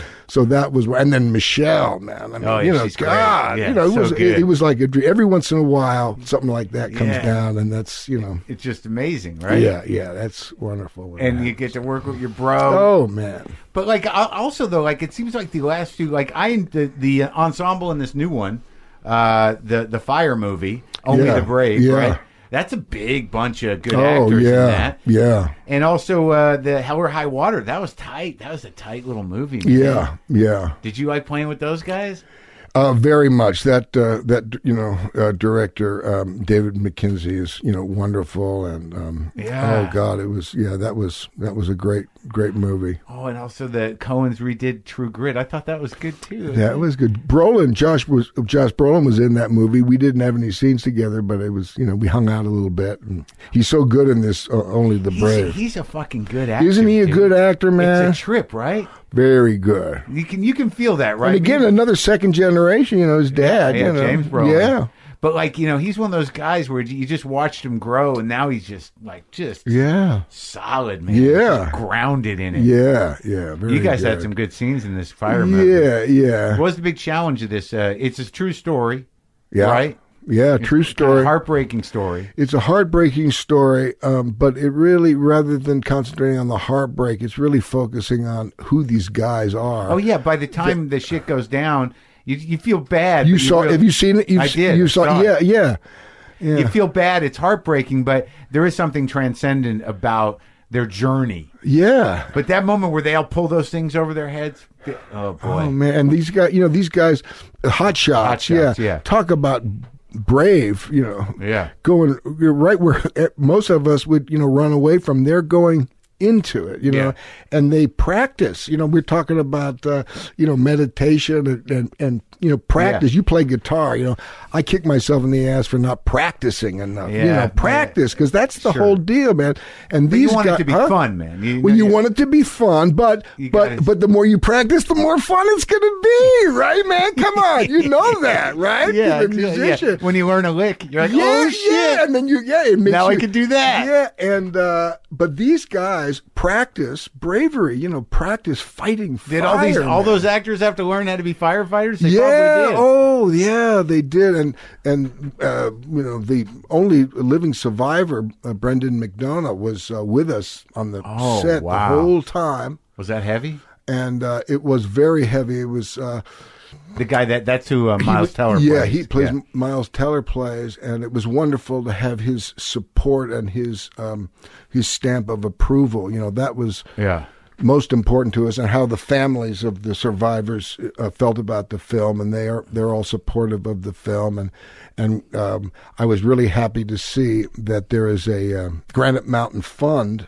for people who want to contribute to the firefighters. Oh, yeah? If they go to onlythebrave-movie.com, you can feel about this the Granite Mountain Hot Shots, that fund. I've been, we got this climate change going on, fires. I was in Montana at my daughter, giving to my daughter this beautiful wedding. Fires were just all over us, Yeah. I've lost a house to a fire. Where? In Malibu. Oh, really? I lost 400 acres of our ranch in Montana, burned down. Just fires all over the place. You still got a place up there? Yeah. Did you spend a lot of time up there? I live in the whorehouse from Heaven's Gate. It's true. We were shooting that movie, at the hog. It's the Hog Ranch. Uh-huh. This is where I'm killed out in front of this place. Oh my God! And Chimino says now the Hog Ranch is on this people's property. They don't want it there anymore. We're going to burn it down. Does anybody want it? And I shot my hand up, and he gave me the place numbered, and also the barn.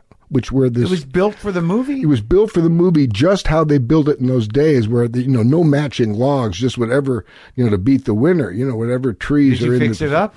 We over the years, we have fixed it up, but now that's 40 years ago. Or whatever. That's a trip. Everything. But some of those, the bullets, that didn't go off are still in the really? in the wall. That's hilarious. Oh man. So what do you want to knock a song out? I was thinking. We can do Maybe we can pick a little bit, and because there's a couple of songs I wouldn't mind playing a song, but I'd like to brush up on it a little bit. Oh yeah, we do it. What do you think? You got time to do it? Sure, man. I'll go get let me go get the acoustic. Did you pick with Neil? No, man. I didn't. I couldn't. He didn't play here. Who has played here?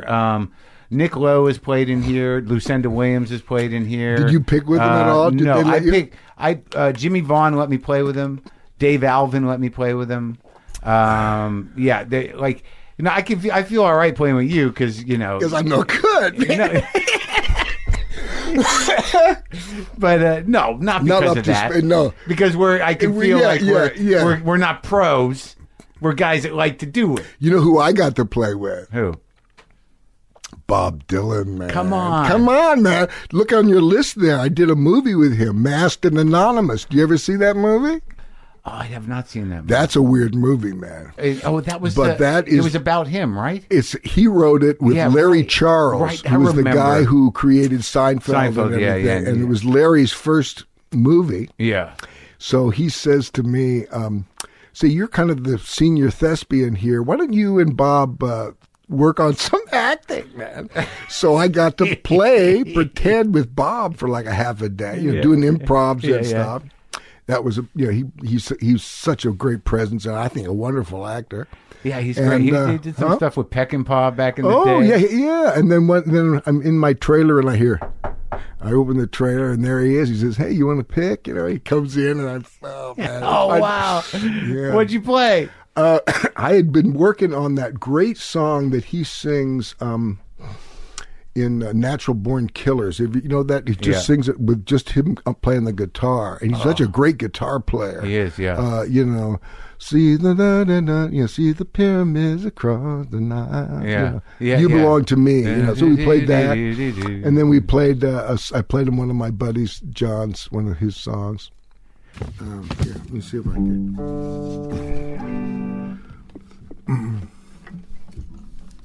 Well, let's just try it once, and I'll probably need to do it a couple of times. She's gonna go nuts. She said you guys got. She's gonna go nuts. So what I'll do is I'll just play a couple, and then work out. I think the I don't know about the publishing thing, but here, this one should be no problem. Whose is this? This is John Goodwin's.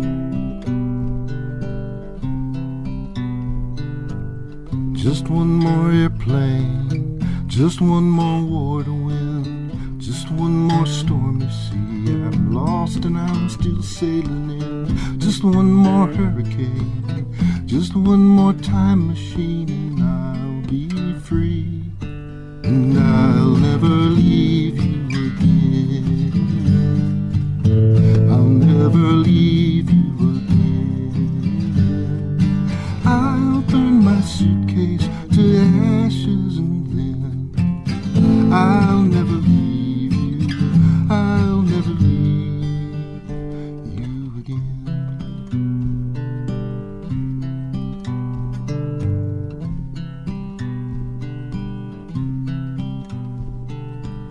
Just one more rocket ship to shoot me to the stars. Just one more parachute to drop me safely where you are.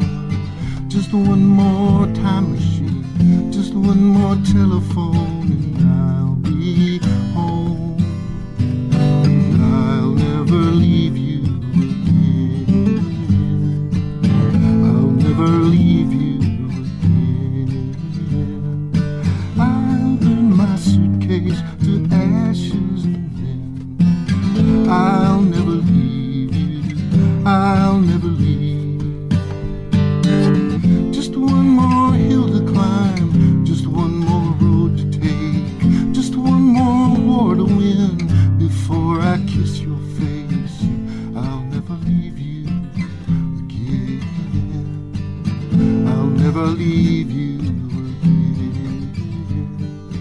I'll burn my suitcase to ashes, and then I'll never leave you. I'll never leave. I'll never leave you again.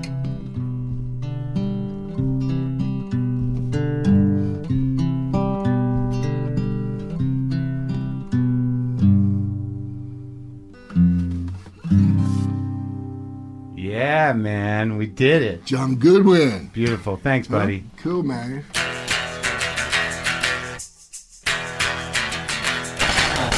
That was it. That was Jeff Bridges. Isn't it amazing to hear him get excited and sound exactly like Jeff Bridges in the movies? That was so Jeff Bridges. That was fun. Thank you for listening. I love you all. Godspeed into the next hour of your life. Go hour to hour if you have to. Minute to minute. Day by day sometimes is a chore. Boomer lives!